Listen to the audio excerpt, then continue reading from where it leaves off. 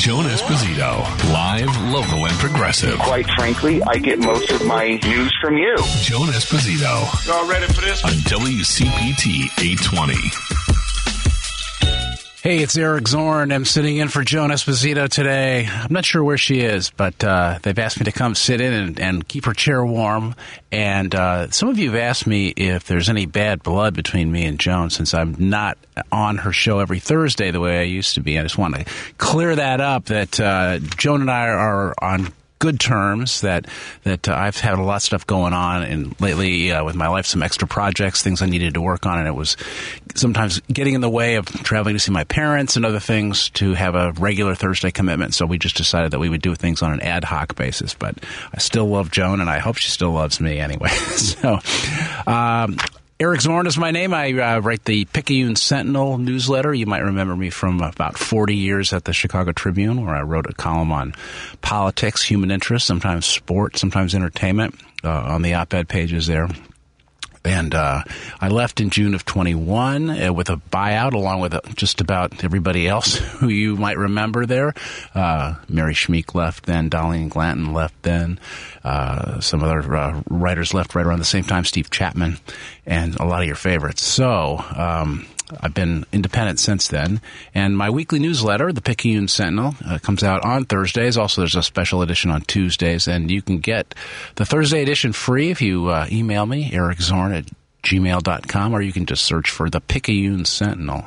The story behind that name is that my grandfather, who was an eccentric and somewhat famous mathematician at Indiana University, had his own little mimeograph newsletter back in the 80s and 90s, and it had to do with math arcana, and he would send it out to his friends and colleagues in the business, and it's just about impenetrable to read, full of in-jokes.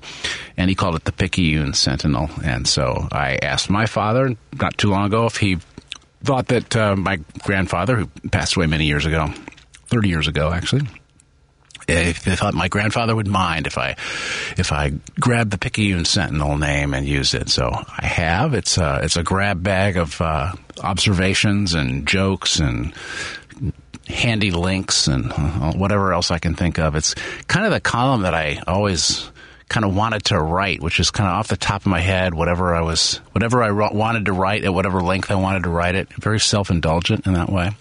And I sort of flit from topic to topic. I revisit topics, sometimes to a fault. Other times I totally miss topics. And the thing I really love about it is all this interaction with readers. And the public is just terrific in terms of responding to what I write, and sometimes critically, other times favorably.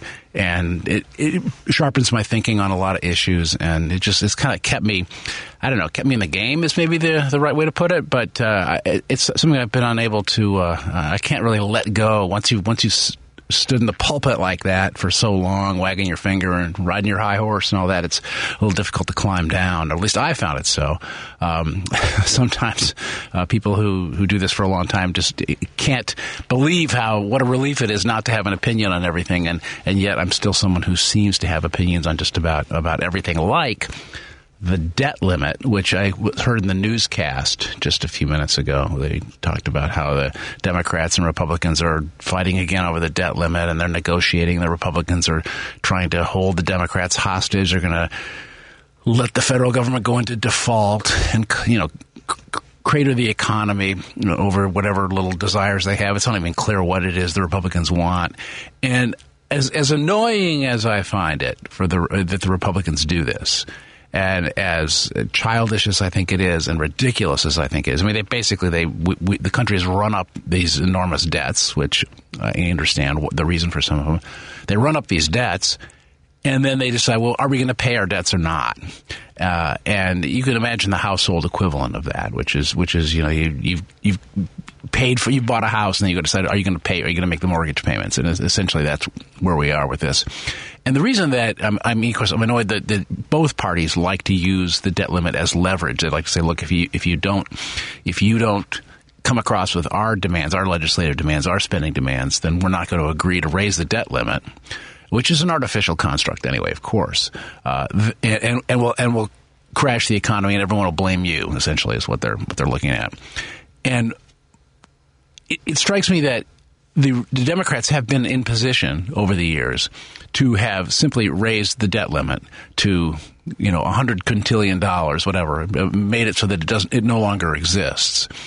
And yet they don't do it because they're afraid of being demagogued at election time, I guess. Or maybe they actually like the idea of the debt limit being there as a bargaining chip when next time when it comes around, when there's a Republican in the White House and Republicans are running the Senate and Democrats maybe have control of Congress, and they can go in and extract their pound of flesh.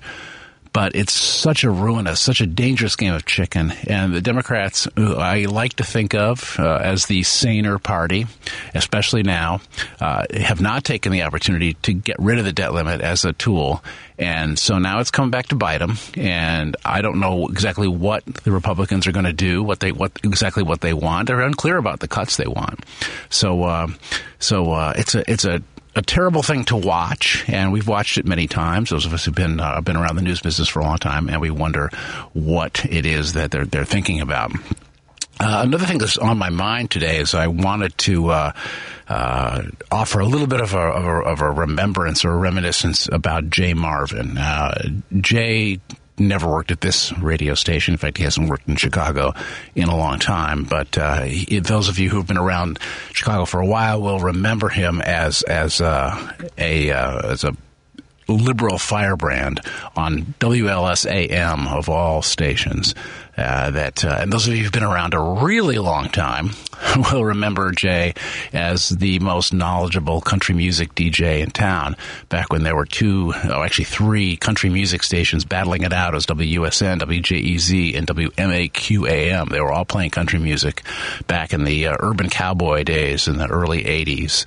And Jay came into town. He rode into town, and he was this terrific DJ who just knew his country music. He knew his history. If any of you have watched the Ken Burns documentary on country music, you'll know what a rich and amazing history country music has. Jay was really familiar with that somehow. And he was a kid from Hollywood. He was from L.A., and he didn't fit the exact stereotype of a country music DJ. He's a Jewish kid from Los Angeles, but he really knew his stuff. And he came in, and WJEZ, which is long gone now, muzzled him. They didn't let him talk much, and so finally he was hired away.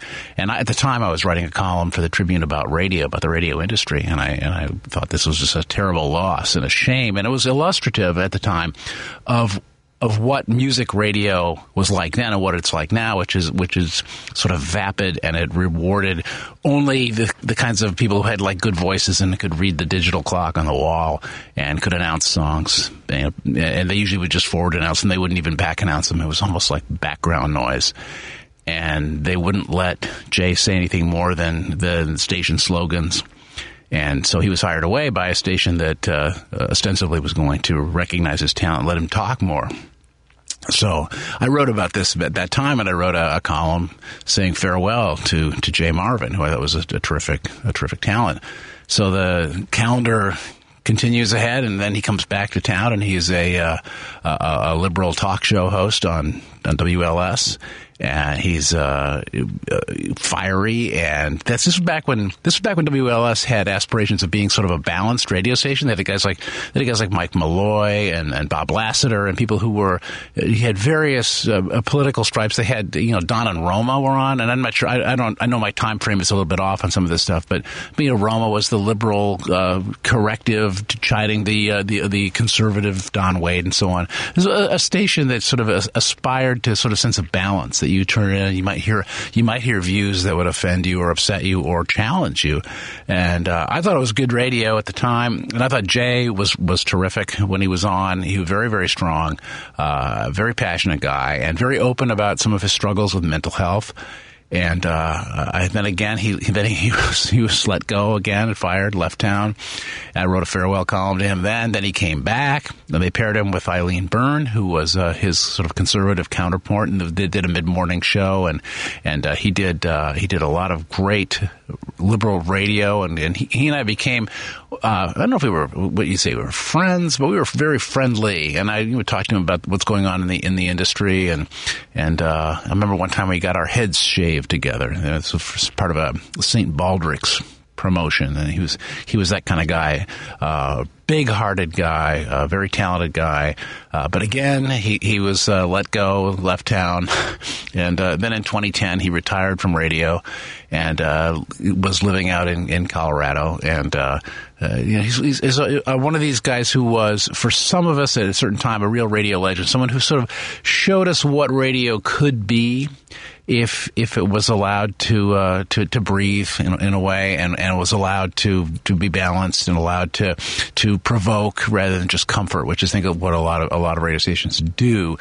And so Jay and I were in very, very slight touch over the years. Just once in a while he'd reach out. He'd done a painting or written a novel or something, and we would exchange an email. But I really had pretty much lost touch with him. And then on Tuesday morning, his wife Mary, whom I had met in the course of hanging out with Jay a little bit, posted to Facebook that he had died at age 70 that morning.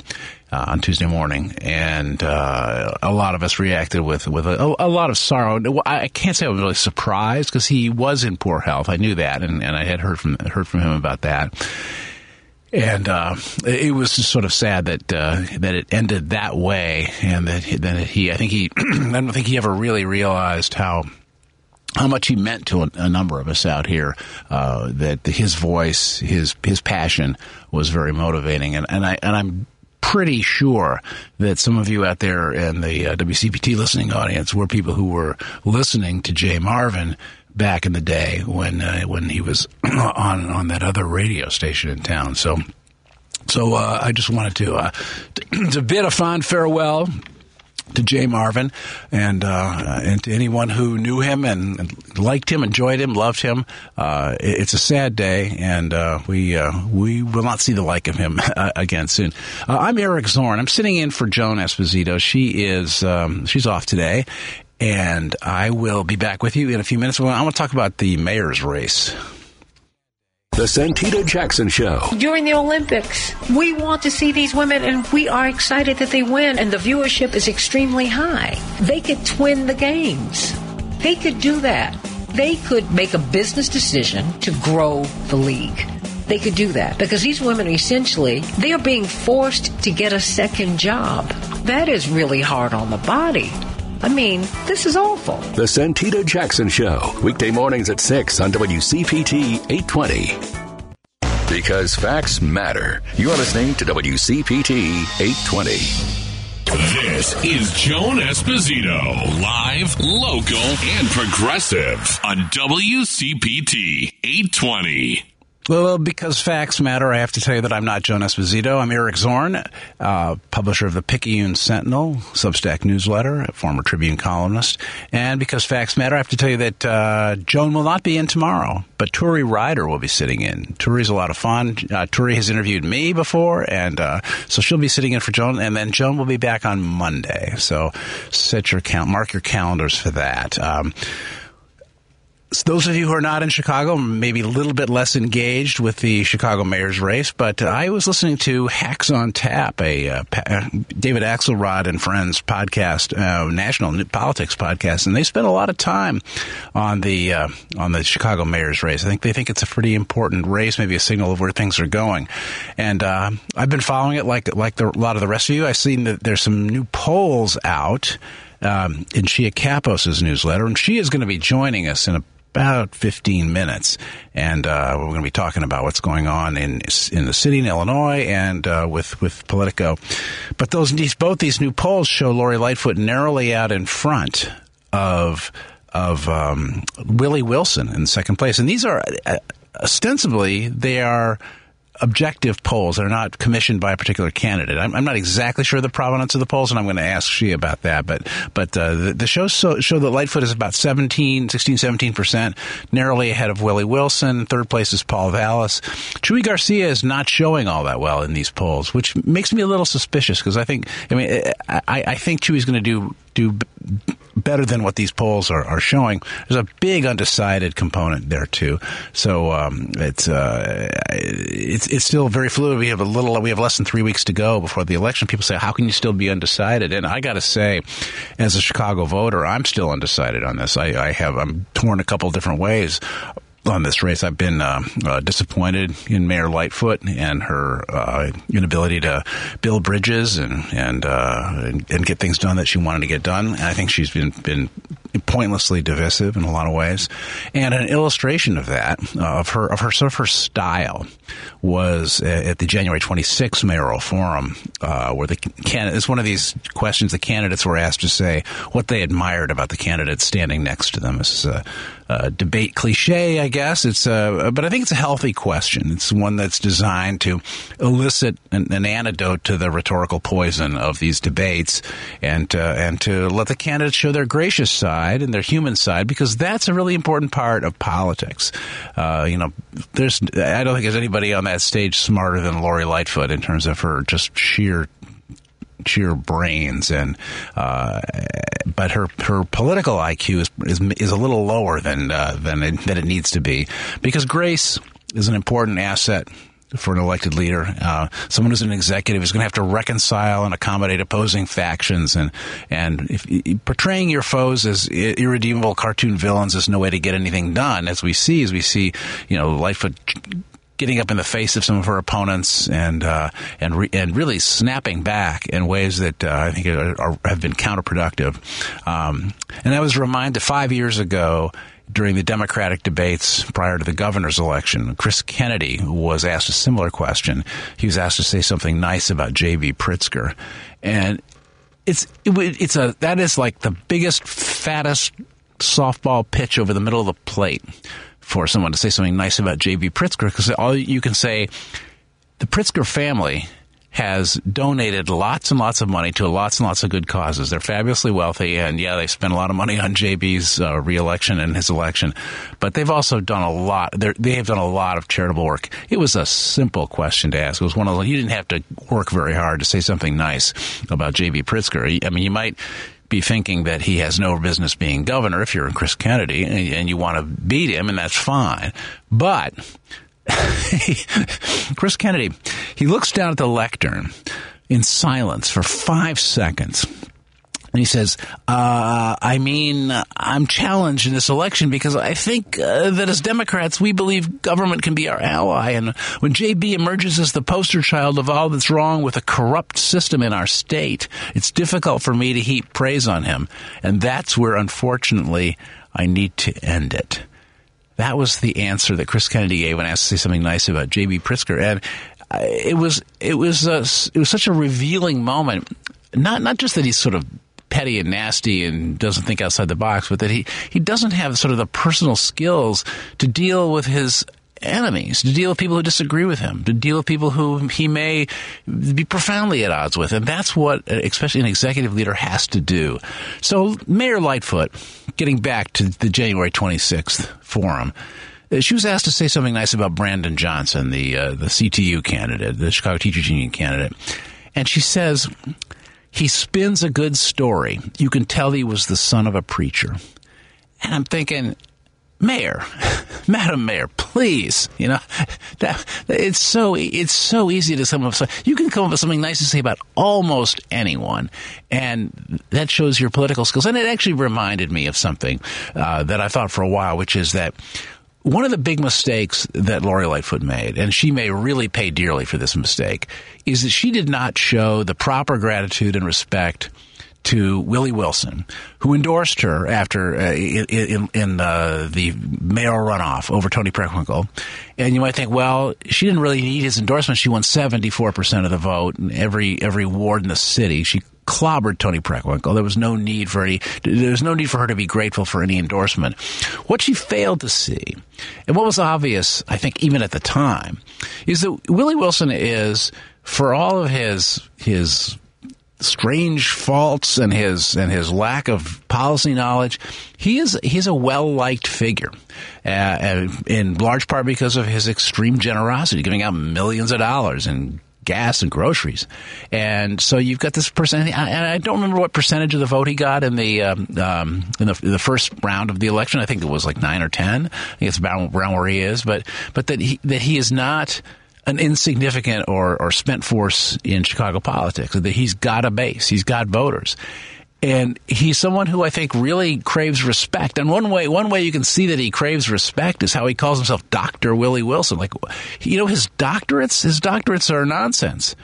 His doctorates have been awarded to him by educational institutions that are grateful for the money he's given them. He's not a doctor in any sense. And so he got an honorary doctorate. Nobody with an honorary doctorate should call themselves doctor. And yet he insists on being called this, and the toadies around him call him Dr. Wilson. And even some journalists, for some reason, call him Dr. Wilson. It's just insane. But this is a man who believes he has something to say, believes he has something to offer, and he certainly is a generous man. He has offered some things, but for goodness sake, when he comes in, give the man some respect. Bring him into the fold. Make him part of your administration. Even give him a title, or at least confer with him monthly make him an ally. Make him feel important. And I'm not trying to patronize Wilson at all. I think he wants to be influential. He wants to help. I really think he does. And I think that you could make him feel part of something like that rather than keeping him away. And Wilson has complained that Lightfoot wouldn't take his calls, wouldn't take meetings with him, which was an amazingly bad political judgment on her part. It was just the worst. And she also could have seen that Jamal Green, who was also on the debate stage, that he was someone who, I think Jamal is a very talented young man. He's got a bright future in politics. I don't think he's going to do that well in this particular election, but I think he's going to be a force in Chicago politics for a long time. And I think he's someone who has a lot to offer. And you have brought him in. Now, I'm not saying he wouldn't have run for mayor, but there's a way of keeping people close that is just some smart politics, and she did not do that. I don't know why. Another thing I don't know, maybe somebody out there can help me. Give a call into the station here, 763-9278. That's 763-9278 in area code 773. If you know who was heckling Brandon Johnson and why, maybe we'll get to that later in the show. But during the debate, there were people who were chanting and shouting in the audience. I couldn't tell on watching on TV what they were talking about or why Brandon Johnson. So it's very unusual for in a town like Chicago, but a blue town like Chicago, to have somebody heckled from essentially from the right. I'm not sure who was paying for this or who was organizing it or what they wanted. I don't think they gave any interviews afterwards. The reporters in the rooms didn't seem to know. They didn't seem to report what was going on. So I'd like to know. I do know, though, that Johnson's got this $1 billion plan that the Sun-Times has called the Tax the Rich plan to bankroll social services. It's a very, very progressive, very liberal program with a lot of new taxes, a lot of head taxes and financial transaction taxes and things that are worth discussing, and they may. The obvious question is, if you raise certain taxes like this, are you going to drive businesses out of town?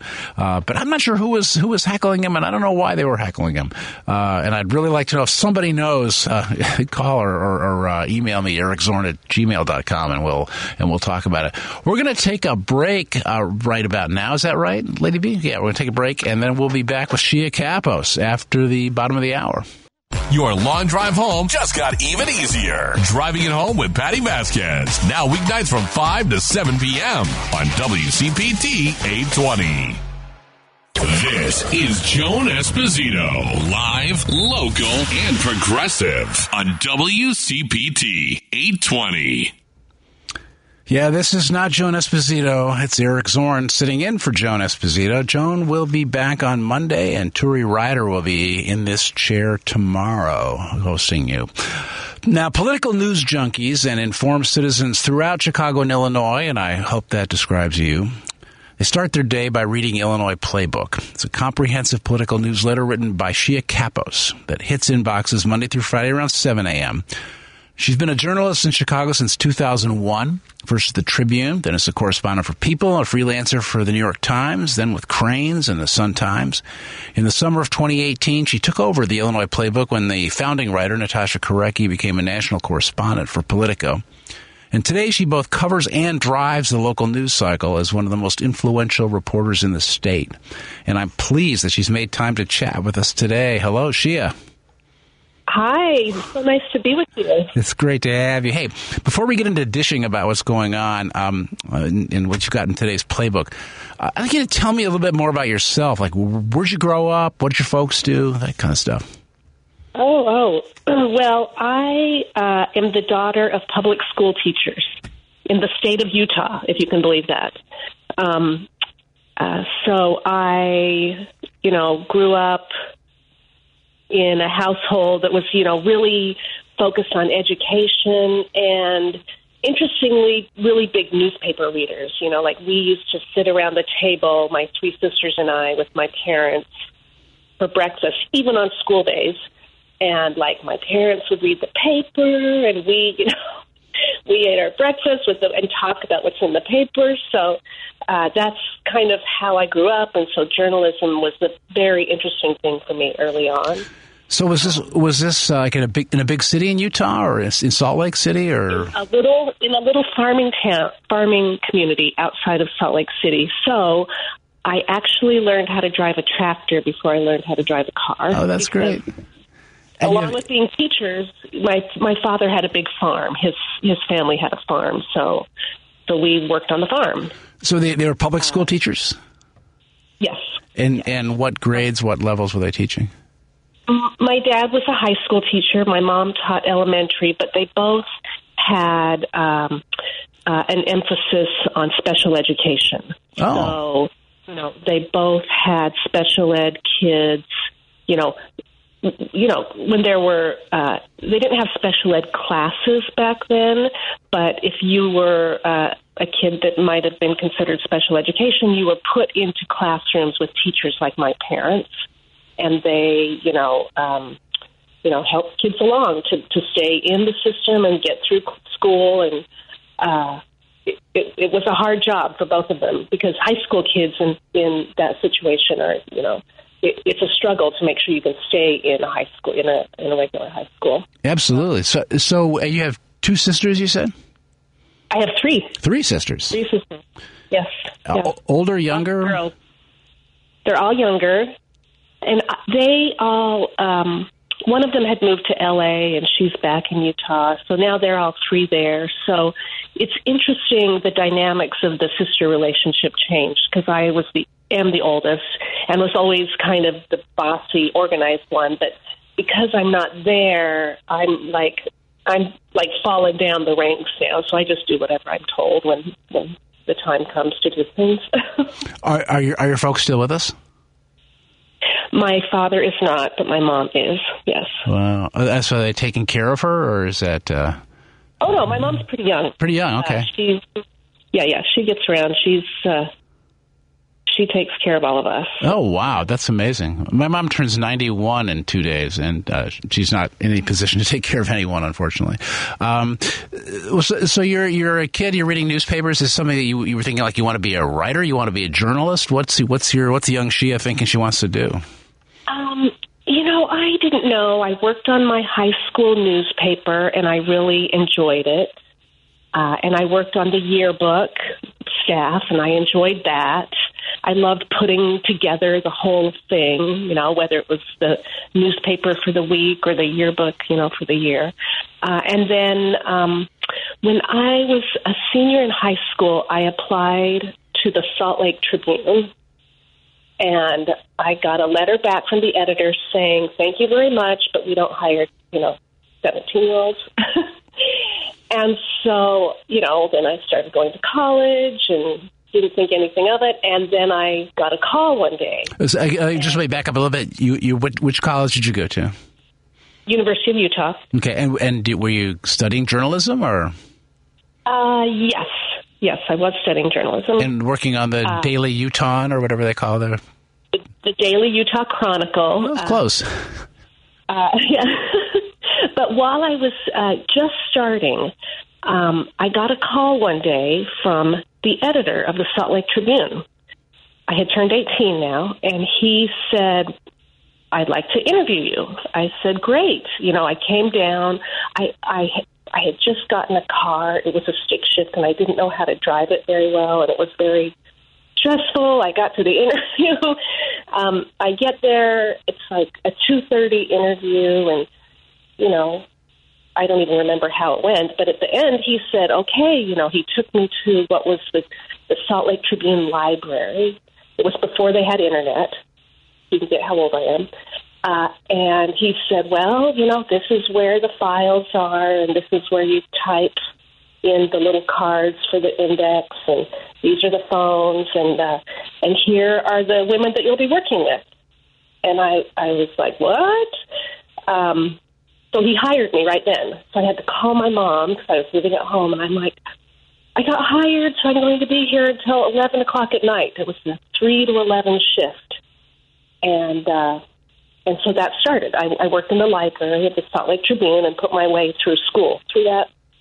And, you know, I went home that day, and my mom was like, you smell like smoke. Where have you been in a bar? What's going on? Now that's aging you right there. Like, oh, my gosh, Mom, everybody smokes.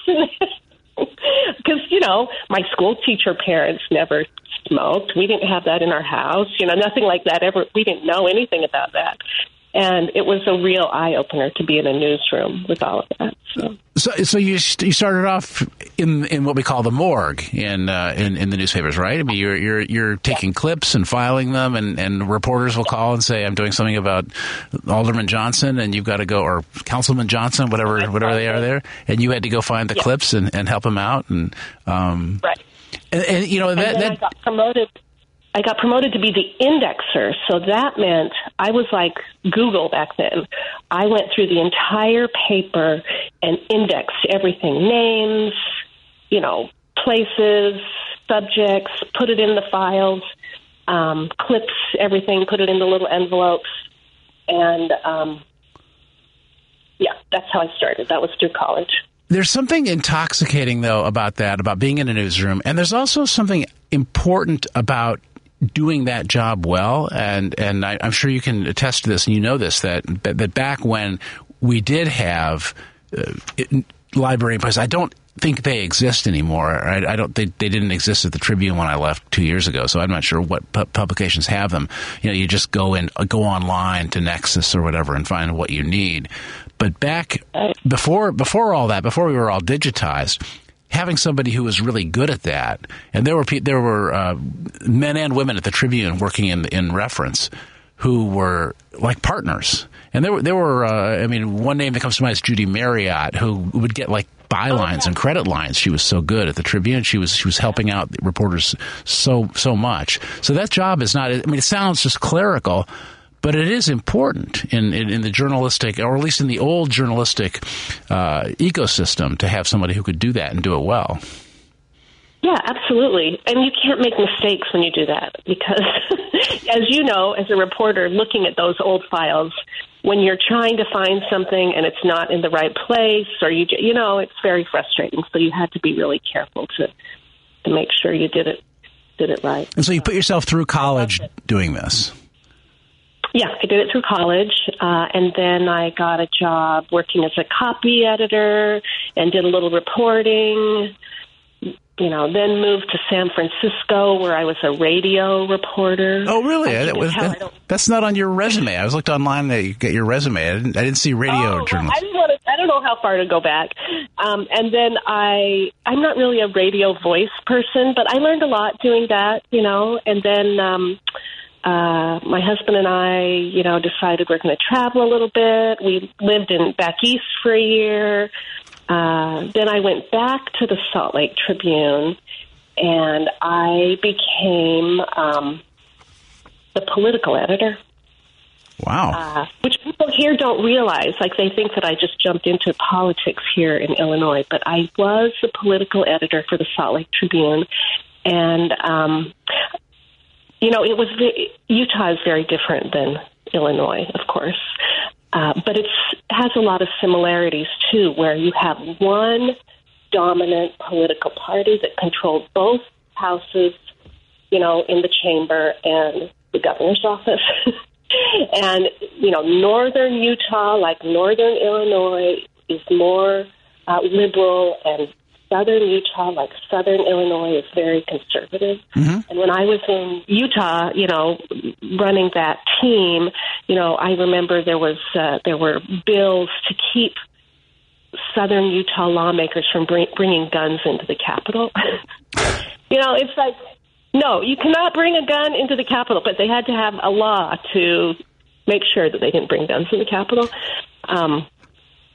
Anyway. Well, you must have kept your hand in. I mean, you said you went to San Francisco, and then you and your husband were traveling and living out east for a while, you said? Yes, for about a year. And you met him in college, I'm guessing? Yes, he was the editor of the paper, and I was the editorial writer. Oh, and I knew he was the guy, because when it came time to, you sit down, you're in college and you think you're so important, let's talk about what our editorial will be for the week or the day. And everybody gives their opinions, and you realize, I always aligned with Peter, my husband, and on politics. So we developed a friendship, and next thing you know, we're married. Well. Did you get married while you were in college? No, we graduated. Graduating. So I just want to just clarify this timeline. You were working through college, and then right after college, you go to San Francisco and do your radios? It was like another year. Yeah, it was another year that we went to San Francisco. And so what was Peter doing in San Francisco? He worked at a place called... was that Information Access? So that's right when the internet started becoming a thing. So he got involved in different publishing companies that published.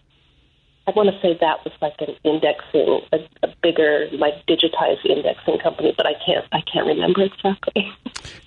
And so, but you must have kept your hand in. As I said, you must have been like staying in touch with the Salt Lake Tribune, right? For them to hire you at such a good job. Yeah. And my sister worked there. My sister ended up working there when she was in college too, and she became a very noted education writer, and then became the famous food writer for the Salt Lake Tribune. Really? So yes. So we were both, very into the journalism world. And the other two sisters, are they into those things too? No, they both work in the business world. They are a little smarter. All right, making more money, I'm sure.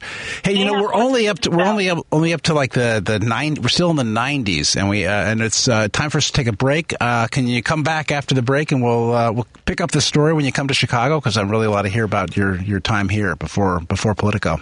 Okay.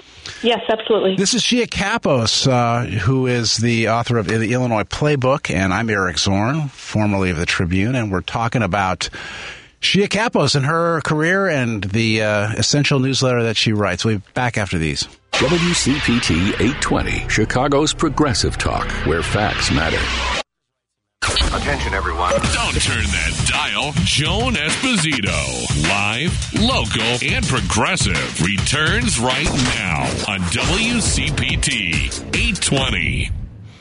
It's Eric Zorn sitting in for Joan Esposito. Joan will be back on Monday, and I'm talking with Shia Kapos. Shia writes the Illinois Playbook, and if you don't subscribe, I don't know why you wouldn't. It's a free newsletter, comes out every morning.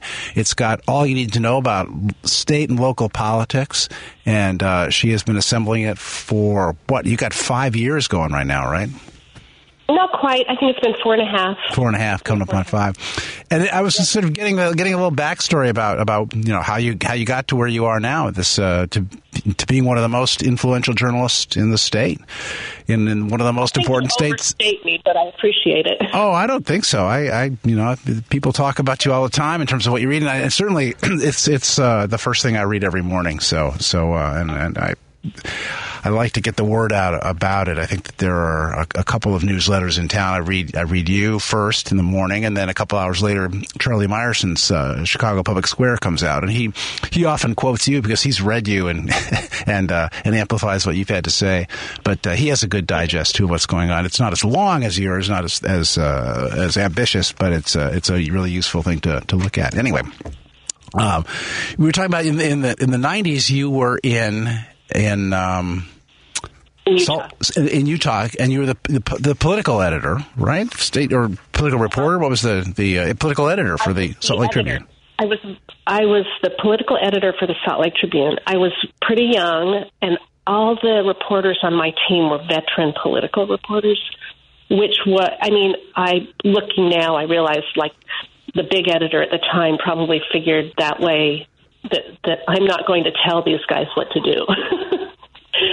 They didn't need the kind of, line editing that maybe a junior reporter would need. What they needed was somebody to be organized, to, keep the wheels moving, to go into the meetings and pitch the stories and be their cheerleader and their advocate. So that's what I did. I feel like, looking back, I think I would be a better editor for them now than I was then. But we did great work. And, one of the things that I did, actually, it was when print, we have the internet now, but it was still, the print newspaper was still the big kahuna. You did put all your work into that. And one of the things I did during every legislative session was every day was to pull together a whole page of legislative news. So that meant I had to design the page and decide which lead story and what would be the little brief and what would be the fun quote of the day and the, birthdays and blah, blah, blah, all the little tidbits. And it was an ordeal because, as you remember, you've got to do a lot. It's a lot different when you didn't have the computer to pull pages together like that. And I laugh now because I think, here I am pulling together a playbook, and it really is kind of like what I was doing way back then. It sounds almost exactly the same in a way, like you're just you're aggregating stuff. One of the things, and we'll talk a little bit more about the playbook in a little bit, but the playbook is a combination of curated material and straight out reporting. You're breaking stories in the playbook. You're also amplifying stories that other people have done, and which is why it's such an essential read. It's not just what Chia Kapos has found out; it's what Chia Kapos has found out, plus what she has read and has been looking at. So it sounds like that's the kind of thing you were doing back in the 90s, back when you had to actually assemble it without the help of the computer. So, right. So, and had you started a family at that point? No, let's see, at the very end of the 90s we started, yes. The reason I ask is I know that you and I overlapped. We were both parents at Lakeshore Prep, that school down there near the old Cabrini Green. I remember we used to run into each other there, and I don't know how old well, you could tell me, how old are your kids now that were at Lakeshore Prep back when we were... I have a 25-year-old and I have a teenager. So we had one moved to Chicago. That's when I knew you, Lakeshore Prep. And then some years later, we had our second son. So I'm still going through the high school thing right now. Oh, my goodness. Said goodbye to that, and I'm still doing that. I love it. I'm excited to still be doing it because, it's just I'm going to be sad when he goes off. It's funny. You live in the city or the suburbs? Oh, in the city. I'm in West Rogers. So where does he go to high school? Well, I don't want to say. Oh, okay, fine. I'm sorry. I forget we're on the radio here. But so your 25-year-old is exactly. My son is 25, so they must have been at school at the same time, or in the same classes and so on. But anyway, so what's he doing? Well, I don't want to say either. Oh, okay. Okay. They don't let me talk about them. They don't let me go on social media about them. I have to follow the rules. I totally understand that. So anyway, so you're in Utah. You've got a young family, and the Tribune comes calling. Was that how that worked, or did you go to the Tribune? Actually, No, my husband back then worked for something called CitySearch.com. Remember that? And he was one of their big. You must remember City Search. Well, it's gone now anyway. So City Search was an online site for restaurant reviews, movie reviews. It was all the fun news, and a bunch of cities across the country had it. And he was based in Chicago and oversaw, I don't know if it was the Midwest. He oversaw the City Search site in a bunch of cities here. Now, eventually they realized, like newspapers in a way, that why do we have a movie critic in every city when we only need one that can be used for all of the sites? And so then they pared down, and anyway, that's a separate story. But we moved here because of him, and then then I called the Tribune, and somebody I knew introduced me to somebody, and then I got an interview to be a 2-year resident, and that was 2001. I remember that. I remember that program where they would have experienced journalists from other papers. It kind of replaced the internship program that used to be there.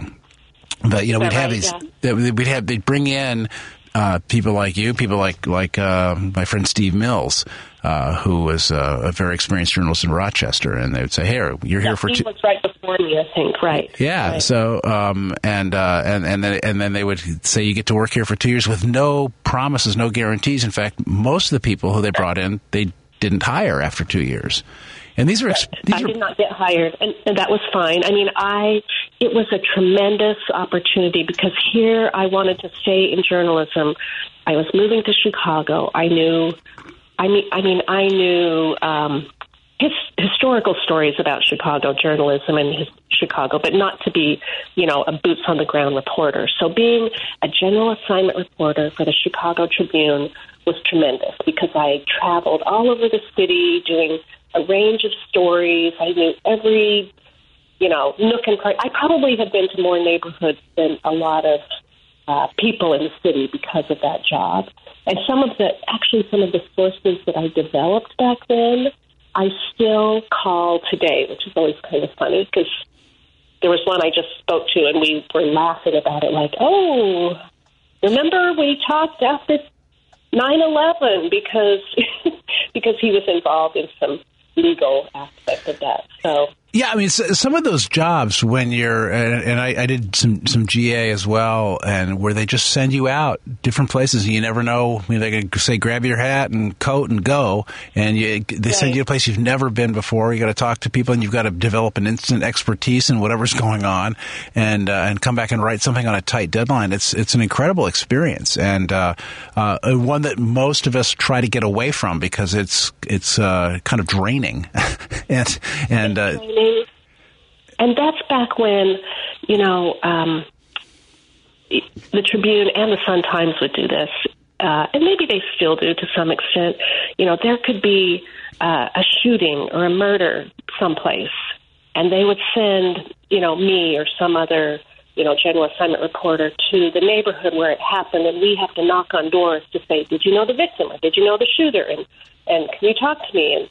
And sometimes it was a little frightening, partly because I didn't know where I was, because I was still new to the city. I mean, now it doesn't bother me at all. But at the time, I was a little freaked out, and I'd call my husband, like, oh, my God, just so you know, I'm headed over here. And then I realized he was so worried that I just stopped telling my family what I was doing. I didn't want to worry them. Now, were you working days or nights? Do you remember?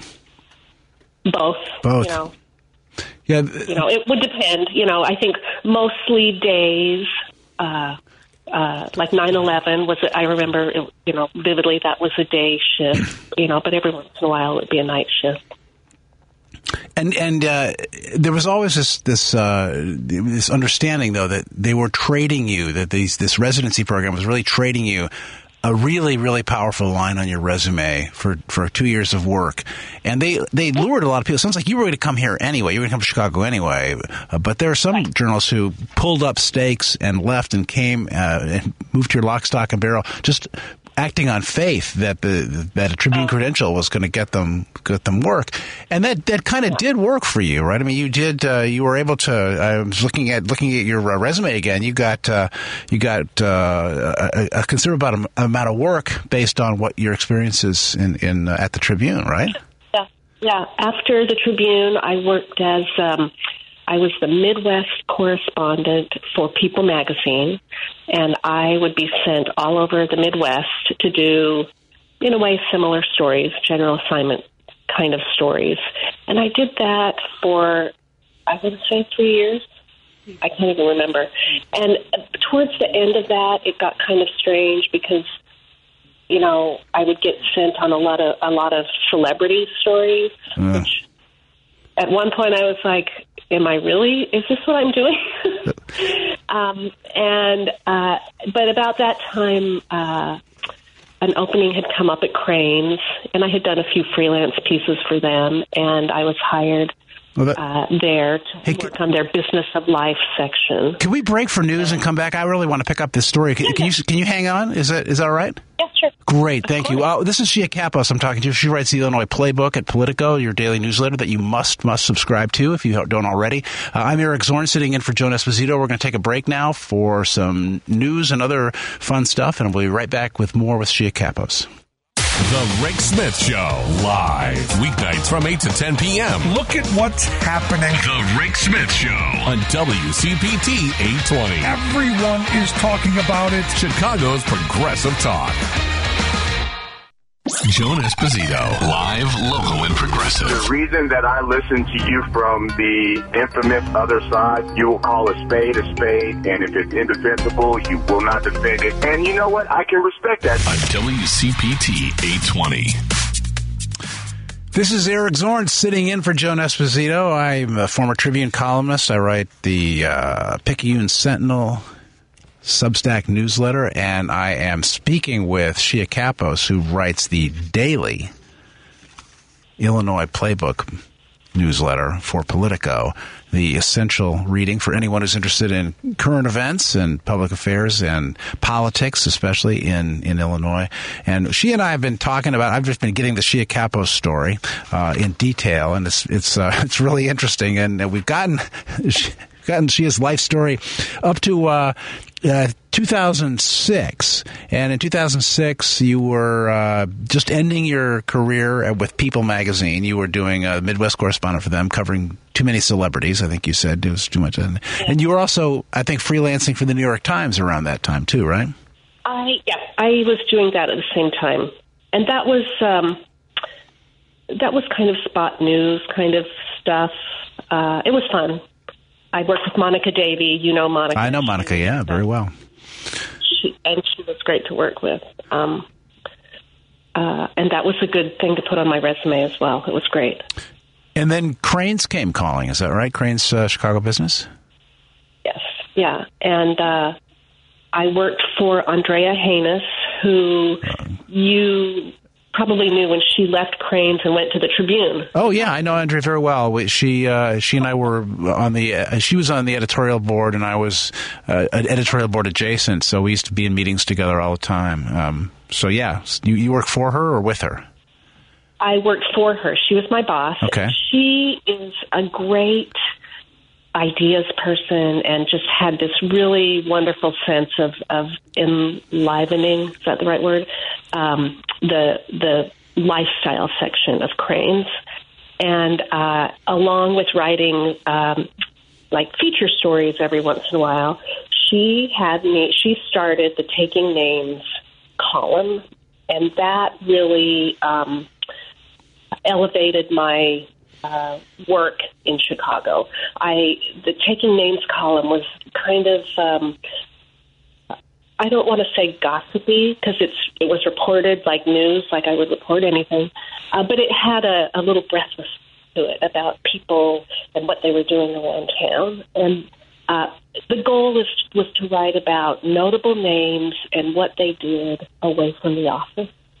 So that's how I got to know J.B. Pritzker, because he would donate, millions of dollars to organizations around town, and Sam Zell, and you name it. All I had a list of billionaires on next to my desk on who I needed to tick off and do profiles of. You got to know Sam Zell, huh?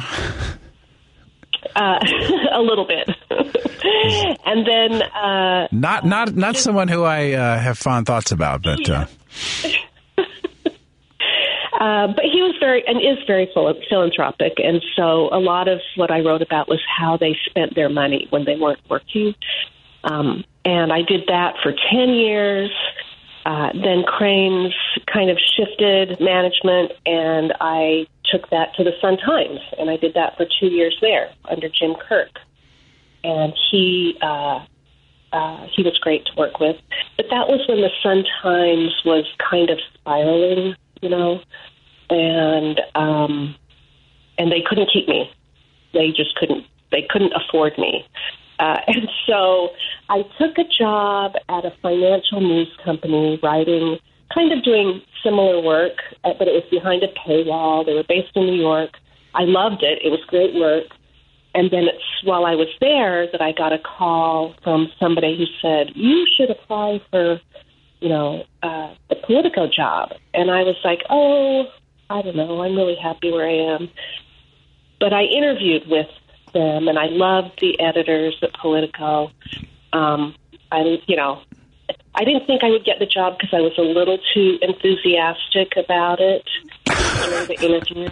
I was like, I remember, I'm so embarrassed. I was like, I am made for this job because I knew the newsletter is something I knew that I could just really wrap my arms around and really do well on. And I was worried that they would be scared by that, but of course they weren't. Because they know how hard it is, and so they were excited to have somebody who was excited about it. Well, you had been, obviously, I'm sure you've been reading Natasha Korecki, who was a former Sun-Times writer, and she had started Illinois Playbook, and I'm sure in reading that you were saying like, that's in my wheelhouse. That's in my wheelhouse. Because you had done such a range of reporting with movers and shakers, politicians, government, politics, that kind of thing, that it all kind of worked together. Kind of a dream job then. Yes. At the time I was worried because I hadn't done a lot of Illinois political, quote, reporting per se. You got a Springfield. So she that was her forte because she'd been a political writer, as you know, at the Sun-Times. So she was a real force, and I wasn't sure that I could, get up to speed. Eventually I did. I think I was a little slower getting up to speed personally, but I think readers and editors were patient, and now it works well. So. Well, yeah, I mean, for anybody out there who hasn't seen the Playbook, and again, you can go to Politico.com and subscribe to it, and they'll mail it to you every morning. It's an ambitious undertaking every morning. I mean, it is long, yeah. It is thorough, and I am just a little bit curious about how you manage to pull that off every day. I mean, 5 days a week. Yeah, it is exhausting. Like by tomorrow, after I post on Fridays, I usually pass out for an hour or two because it's been like I'm on a treadmill for 5 days straight. It's a physical it's physically challenging. I don't drink anymore. I except on Fridays, right? Well, sometimes, but even I've been trying to cut back on that too. I try to do low carb so my energy level stays up. I mean, literally, I'm trying to change. I have to make sure that I keep myself, healthy to do it. Otherwise, you'll just crash, by Wednesday. So what is it? What is a typical day like for you? When do you start worrying about the next days? I guess probably the second you wake up. But when do you start putting it together, the Playbook? Well, I start putting it together as soon as I file that day. So in the morning, I wake up between 4:30 and 5. No. Oh, yeah. Depending on how much I've done the night before. So I wake up and I I give it one fresh look because I've already worked on it the previous day, so I give it another read. I look through, online to see if the Tribune, Sun-Times, WGN, anybody has put out news stories that I should weave in to see if there's something breaking that I need to swap out. Like when Madigan was charged a few years ago, that I think the Sun-Times broke that, and it didn't come out till 6 a.m., so that meant I had to swap what I had and lead with that, to make that the news of the day. Of course, giving Sun-Times credit. And then I post it to my editor, who spends an hour with it or so, and then I clean out my document from the day and then update the birthdays, and after it's posted, I answer all the trivia questions and the Reader Digest questions, and then I try to think about what the next day will be. I try to set up interviews. It just kind of, I have to wait and see what the day holds. Oftentimes you don't know till the end of the day, so what the story should be. So which frequencies are you monitoring? Are you looking at Capital Facts? Are you looking at Daily Line, Block Club? What do you, when you're like... I don't get those. Sometimes I look at Block Club, but Block Club is It's very local, yeah. I'm trying to think more big picture, and so it's more what Tribune, Sun-Times, ABC 7, NBC 5, Twitter. We're chatting about on Twitter. What people give me, I talk to a lot of people all the time, and people send me stuff. So if I'm seeing something that's interesting that I can pursue on my own, because part of my job is to break stories. Yeah. At the end of every week, the editors say, "What were your scoops?" And we all share what our scoops were. And if Shia doesn't have scoops, that's not good. So I need to have scoops myself. And so that's kind of what I'm doing all day, weighing what should be the top and what should be second. And I try to, because it's Illinois playbook, it's not Chicago playbook. Right. So that means if I don't want to run with a mayor's race every day, even though I do find that very fascinating. Yeah. I need to switch it up and talk about Springfield, or today I talked about Mike Quigley in Washington. Right. So, I try to switch it up because if you read Playbook, there are two kinds of people that read Playbook. There are hardcore political junkies who probably know more than I do. And then there are casual readers who are interested, but they don't want to be too sucked into minutia. So my challenge is writing it in a way that's interesting to the political junkie who knows everything, but also interesting to somebody who's just like my neighbor, I'm interested in what you do to decompress a little bit during the day. How your actual day, how you keep sane before you file and before you write things, and how you just keep your life in balance. And can we get to that right after the one last break, and we'll finish up with Shia Kapos. I'm Eric Zorn, sitting in for Joan Esposito, and we'll be right back. Hi, this is Patty Vasquez. I am honored to have hosted Driving It Home for the last year, but it seems like we never have enough time to talk. And since I've been doing the traffic reports, I realize how long it actually takes to drive it home. So as we head into the holiday season, I want to spend more time with you, and we've decided to add an hour to the show every day. Thanks to my sponsors, Kids Above All, European and U.S. Auto Body, and Minocqua Brewing for making this all possible, and of course my WCPT family. And I couldn't do this without you. So tune in every day, 5 to 7 p.m., Monday through Friday. This is WCPT 820, where facts matter. This is Joan Esposito, live, local, and progressive on WCPT 820. Hey, it's Eric Zorn sitting in for Joan Esposito. We're talking to Shia Kapos, and we have about 10 more minutes to go.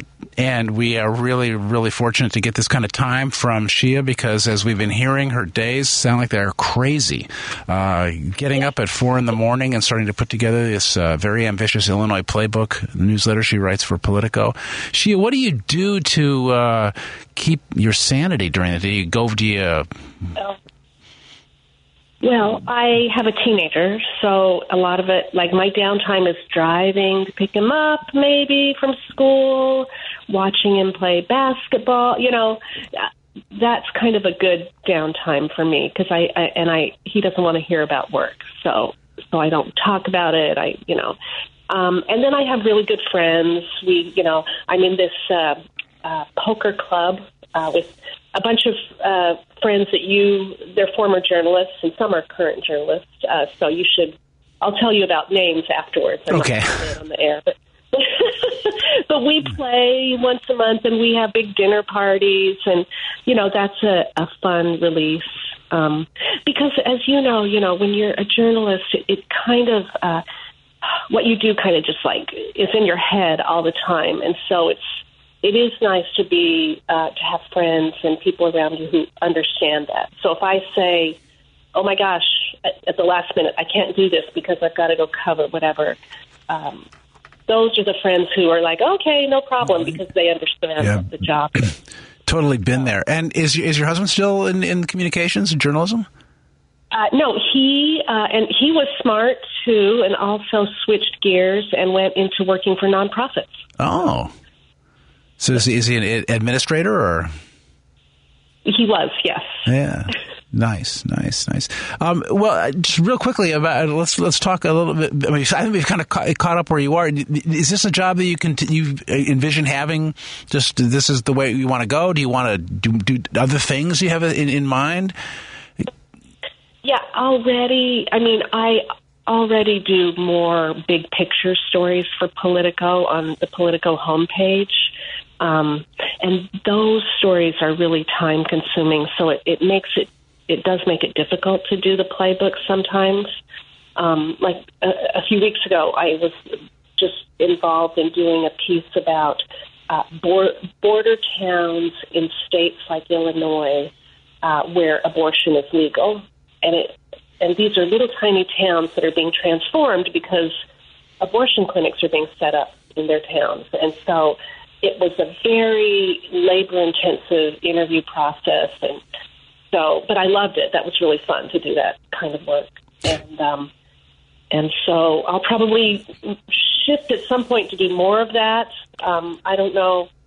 No, I enjoy doing playbook, and I'll keep doing that for a while. Yeah, I had some of the same feelings when I was writing a column for all those years. You get 700 words, and you're limited on what you can get into, how much time you can devote to any one particular subject. And every once in a while, I would get a freelance assignment that was somewhat longer, or the Tribune would let me write a magazine story back when they had a magazine, and it was like it sort of reminded me a bit of why I got into journalism in the first place, which is how fascinating it is to dig into other people's lives and other people's existence. It's fun to find out all this information and dig around and look for scoops, but it's also fun to sort of enter another existence or enter another world, and that's kind of sounds like what you were doing when you're going to these border towns. You're actually immersing yourself into something, not just trying to crank it out. So I can certainly understand that impulse.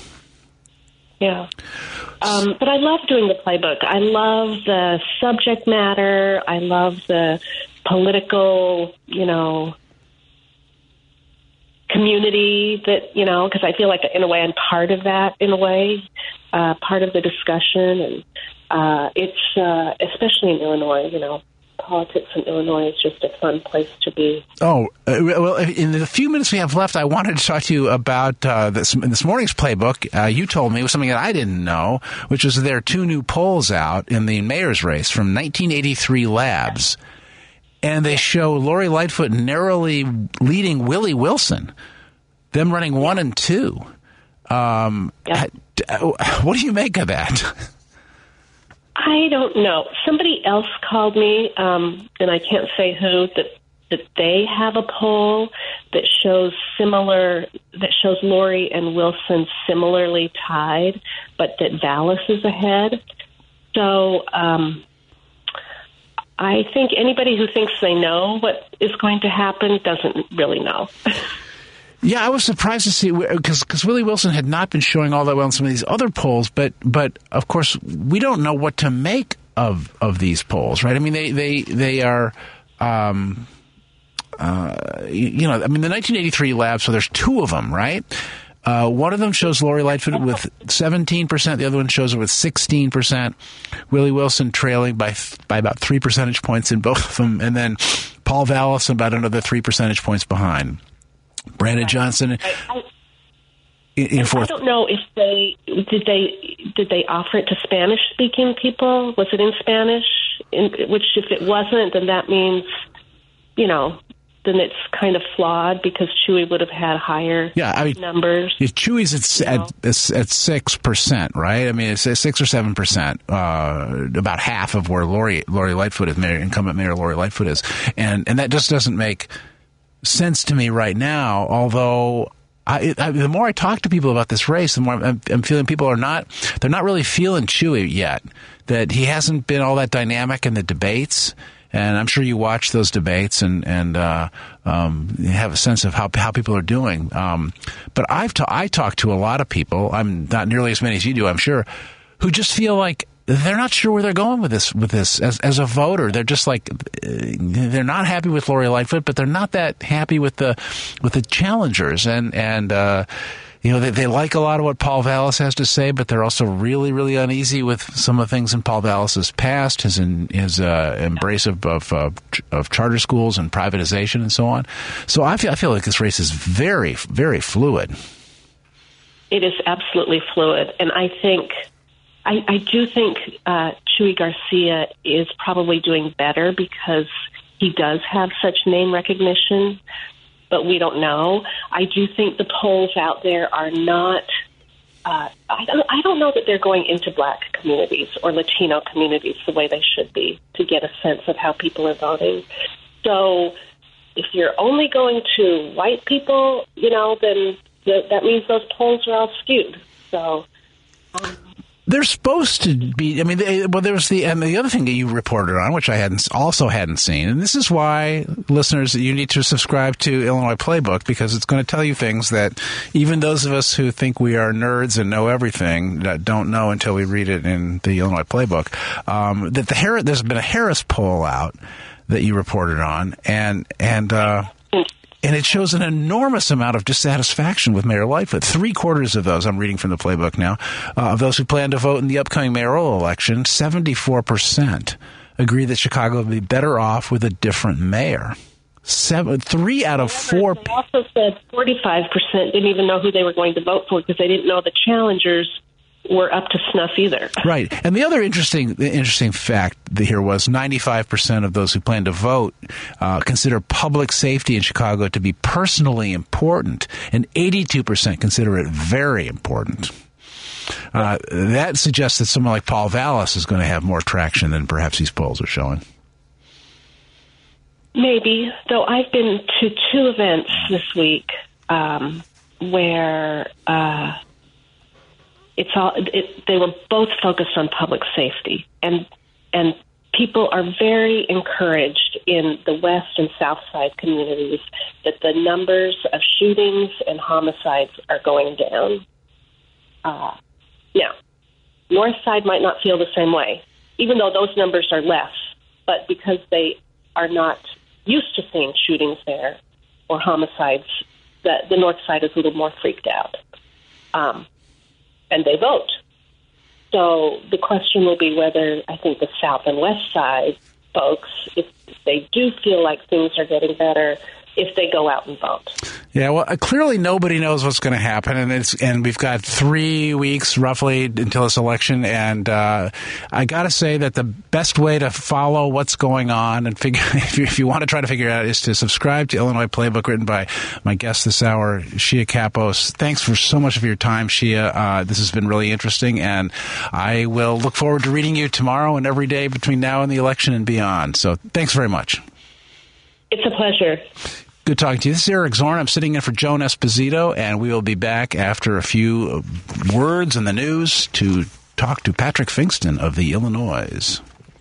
There's new information, explosive new information. It's how every day starts. Need for information. Get the info you need from Santita Jackson. Weekday mornings starting at 6 on WCPT 820. This is Joan Esposito, live, local, and progressive on WCPT 820. Once again, it's not Joan Esposito. They got to tell that announcer that it's not Joan. She's not here. She's not going to be back till Monday. This is Eric Zorn. I write the Picayune Sentinel newsletter. I used to write for the Tribune, if you recognize my name. Turi Ryder will be sitting in tomorrow in this chair, the Joan Esposito commemorative chair. And right now I have with me Patrick Finkston, who writes the Illinois, another Substack newsletter. He's a brother in Substacking. Patrick, how are you? It's really like a fraternity. It is. We have a handshake and everything. There is a secret handshake. Yeah. I wanted to have you on, and thanks for jumping on. I just want to talk about what's going on from your perspective in Illinois. Now, you have some roots as a Republican consultant, and so you might be able to reflect a little bit about what's going on, both pretty much in Illinois, but I know you've got views about what happens nationally. So it just first of all, let's tell the listeners a little bit about what the Illinois is and just how it got started and how long you've been writing it. Yeah, so the Illinois, theillinois.com, ILLINOIZE.com. It's a daily newsletter that we put out. Right. Put out through Substack, which of course you know well. That basically it's just reporting and commentary and insight on what's going on in state government and state politics. It boils down to my experience both as a reporter and in the political world. I was a reporter downstate for 7 years, and then before I jumped into politics for about a decade. And after the 2020 primary, when the world shut down and the party that I used to work for lost its mind, I took a step back and said, what can I do to help change the narrative and help people understand what's actually going on in the world? And that's what led me to start a newsletter. And before that, you had been working in consulting. How would you describe what your employment had been before that? Yeah, so I left journalism in early 2011. Worked in the state house, a couple of state senate campaign in 2012, a congressional campaign in 2012. We actually moved to Indiana for a couple of years, and eventually went out on my own, doing campaign work and consulting and PR work as well. And that kind of led me up until the 2020 election, when I worked a congressional primary in Southern Illinois, and just kind of sat back after that and said, what the heck am I doing with my life?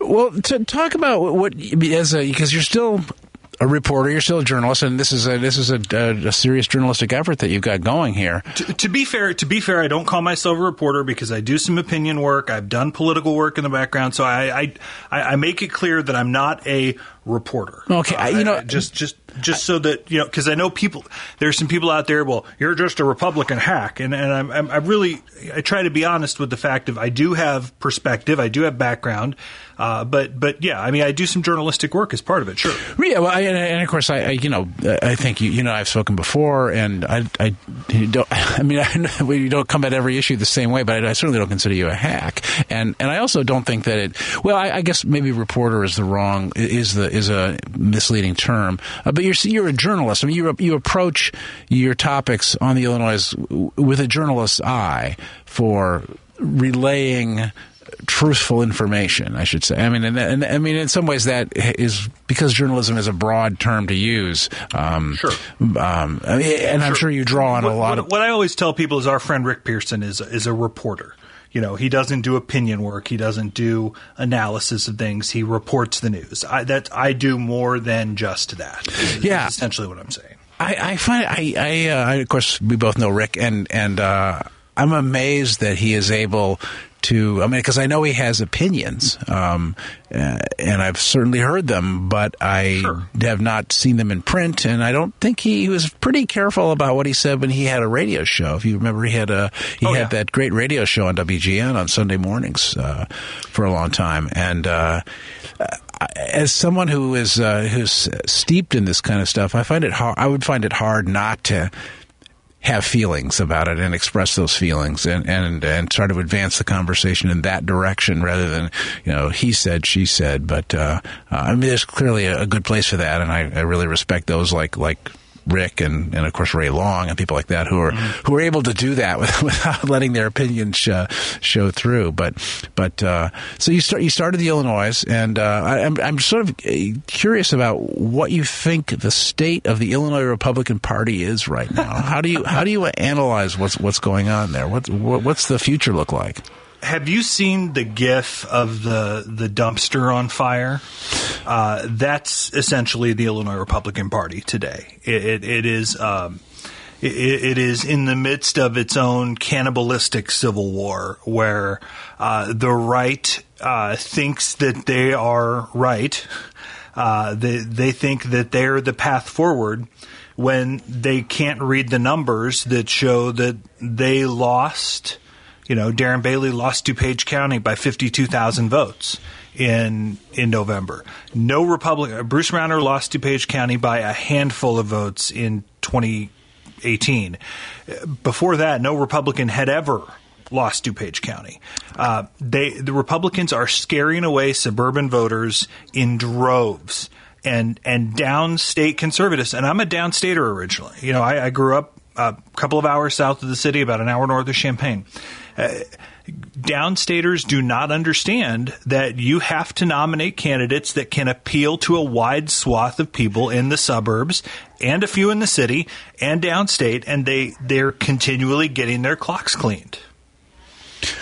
Well, so do you think like a Richard Irvin would have been would he have been successful running against J.B. Pritzker, or was any Republican going to beat J.B. Pritzker last time? Richard Irvin was a bad example because Richard Irvin ran a terrible campaign. First of all, Richard Irvin was being advised by some pretty terrible people. Secondly, he had absolutely no public positions, no conservative bona fides to actually win a primary. They tried to run that primary on, I'm the tough guy that's going to clean up crime, when that wasn't the number one issue for Republican primary voters. And three, he wasn't a Republican in the first place. He had voted in 5 of 6 Democratic primaries. You don't nominate a Democrat to be a Republican nominee. Can you imagine Democrats nominating somebody who, I don't know, I can't even think of a Democrat turned Republican, but. Well, Paul Vallis is kind of a Democrat turned Republican if you're, following the Chicago mayor's race. And first of all, as a former political PR guy, do not go talk to Jeff Berkowitz ever. He's like campaign fodder for your opponents. Because he sunk Mike Burke in the general election by trying to pose some silly questions. Well, just to let people know who Jeff Berkowitz is. Jeff runs has a cable TV talk show. I can't remember the name of it off the top of my head. Public Affairs. Public Affairs. That's right, of course. And he brings candidates on. He had a number of interviews with Barack Obama early in Barack's career. Then he gets people who are up and coming, who want some exposure, and he asks some pretty tough questions and tendentious questions, very argumentative questions, and he gets them to stake out positions at times, or say things, or not answer things that end up coming back to bite them. So, and he's Jeff's tenacious, and we'll make a note of that. But no, the short answer to your question, I don't think Richard Irvin would have won. But had Ken Griffin backed his Brinks truck up to a more widely acceptable candidate, somebody like Kirk Dillard comes to mind, who's a a Republican, but doesn't scare away moderates and doesn't scare away downstaters, and probably would have won the nomination in 2014 had they had another week, because he was closing in pretty hard on Rauner. Maybe that would have been a different narrative. But again, J.B. Pritzker would have spent $70 million or $80 million to nominate a crazy instead of just letting someone who could beat him win that primary.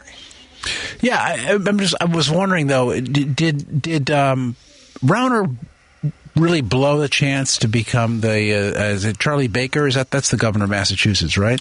Now former governor. Former governor of Massachusetts. He was, those of you who don't follow Massachusetts politics, he was a Republican governor in a basically a blue state. I mean, it's Romney and Bill Weld and people like that have one office statewide in Massachusetts. But he was, I think, the most popular governor in the country at one point. In Massachusetts, a Republican, he was able to play his fiscally conservative, socially moderate views in a way that just really appealed to a lot of people. I had a friend the other day who lives in Massachusetts. He and I were together, and he was saying that he voted for him. And he's a very progressive Democratic guy. He says, I like the guy. I like the cut of his jib. I like the way he ran. And I thought Rauner had a chance to be that guy. And he just fumbled it away. Well, the difference there is that Charlie Baker knew how to govern. He worked for Bill Weld. He was the state secretary of, I think, their Health and Human Services, and I think he ran their their state finance department, essentially. I don't remember the exact terms for the Commonwealth of Massachusetts state government. Pardon me on that. But he had governing experience. He knew how to do the job when he took office. Bruce Rauner clearly showed that he had no idea how to be governor. And then he surrounded himself with combative people, and all he wanted to do was pick fights with Mike Madigan instead of be the deal maker that we thought he would be as a guy in business. And it led to this unthinkable collapse of state government. And he went down that path. You can't get anything done in Springfield by lighting your opponents on fire, especially if you're a Republican with Democratic supermajorities in the legislature. Instead of being a guy like Jim Edgar who built bridges, Rauner lit them all on fire. It didn't even light them on fire. Stuck C4 under them and blew them up. And that got him nowhere. Yeah, I mean, I think he kept thinking that he was going to turn the populace against Madigan, and that, of course, that's been an effort that the Republican Party in Illinois has been trying for years. The Fire Madigan movement was going on for a long time, and of course, they had a point that Madigan was not to convict a man before he has his fair trial, but Madigan was a very problematic figure, but they were unable to do it. You mentioned Jim Edgar, you mentioned Kirk Dillard. I'm thinking Jim Durkin. These I don't know what the term would be. Indoor Republicans or something like that. These moderate Republicans. They're moderate. It's safe to call them moderate. Yeah. Dillard's maybe more of a mainstream Republican than an Edgar, but yeah, I mean, they're definitely more in the governing wing or the moderate wing. In the tradition, and I know George Ryan was in some ways more governing socially conservative. Sure, yeah. Governing wing is people who knew how to get things done. And you look at most of the Republicans who have won statewide office, they tend to be, in the Judy Topinka mold. And those people are on the mark. I mean, even like Charlie Baker no one says, Charlie Baker should run for president. That those kinds of Republicans aren't getting any purchase with the. Well, Charlie Baker would probably be a fantastic president. Oh yeah, he had been a guy that could ever win a nomination. But that's the problem with the primary system. I mean, I think Joe Biden is maybe the last remnant of maybe the old school governing kind of center left or center right candidate, and Biden hasn't even governed center left. He's governed to the left. He campaigned center left. Hey, can we get about 10 more minutes with you after the break? Sure. And I know you've got to go host your own radio show after this, right? I'm filling in on a station in Springfield, literally starting at 4. So we'll let you go. I'll let you go in like about 10 minutes from now, sure, and I got to take a short break now to pay some bills here, and we'll be right back. This is Eric Zorn. I'm with the Picayune Sentinel. I'm sitting in for Joan Esposito. We're talking to Patrick Pfingsten of the Illinois with a Z in it, and we'll spell that for you after the break. You're listening to WCPT 820 because facts matter. This is Joan Esposito, live, local, and progressive on WCPT 820. This is Eric Zorn. I'm sitting in for Joan today. Tori Ryder will be sitting in for Joan tomorrow, and Joan will be back on Monday. I'm talking with Patrick Pfingsten. He is the proprietor, the author of The Illinois, which is a Substack newsletter that covers state politics. And Patrick, will you spell that for people just so that they can find it? Yeah, The Illinois, ILLINOIZE.com. You can subscribe to the newsletter up on the top right of the page where it says subscribe. Just click the free one and you get our stuff every day. Illinois with a Z, remember that, so you don't find some imitation, some knockoff brand of Substack. Anyway, we're talking about the Jim Durkin, Jim Edgar wing of the Republican Party, the moderates, and the fact that they seem to be out in the wilderness right now. How does the Illinois Republican Party come back from this? How do the Democrats have super majorities? They've controlled the maps, and despite all the finger wagging from the editorial boards, the Democrats are not going to give up control of the political maps to some independent commission anytime soon. So, which I think we should also mention was a complete flip-flop from J.B. Pritzker from his first campaign. Oh yeah, totally. This is what people say to get elected. And I'm all for neutrally drawn political maps, but only if we do it nationally and both parties disarm. Because if the Democrats disarm unilaterally in Illinois to set a good example, they're just going to do what happened in New York, where the Democrats in New York ended up getting beaten at a bunch of places where if they had drawn their maps with more cynicism, they probably could have won. But how does the Republican Party come back, or will they come back? I don't know. I know that, it's a talk show, so you like, declarative hot take answers, but I can the Republican Party come back? Yes. Of course they will, right? Will the Republican Party come back? I don't know. I don't know that it will in its current iteration. We have to, you're obviously, in the city and suburbs and that neck of the woods. What the Republican Party is downstate, the people who vote in Republican primaries, it's Trump country, man. It's Kentucky. It's Missouri. It's Indiana. It's not like voters in the Chicago suburbs. So what kind of Republican candidate, if you're looking in, now there are no statewide elections in 2024. So 2026, assuming J.B. Pritzker doesn't run for a third term in 2026, because why would he want the job for 3 terms? First of all, you have a wide open dogfight for the gubernatorial nomination among Democrats. So Republicans then have the ability to coalesce around a centrist, governing, conservative without being scary nominee. The problem is those are few and far between at this point. A guy like Adam Kinzinger would have fit that mold 2 years ago. But now he's toxic because of his anti-Trump positions. A guy like Rodney Davis would have been that guy in 2022 potentially, but he got beat in a primary because he wasn't Trumpy enough. Kirk Dillard lost a primary in 2014 because he didn't have Bruce Rauner's money. So what Republican out there, Jason Barrickman, who's a friend of mine and was in the state Senate for 10 years, just quit the Senate because he can't get anything done. So all the good ones are going away. Yeah, we're electing bad ones, and the ones in tight races are getting killed.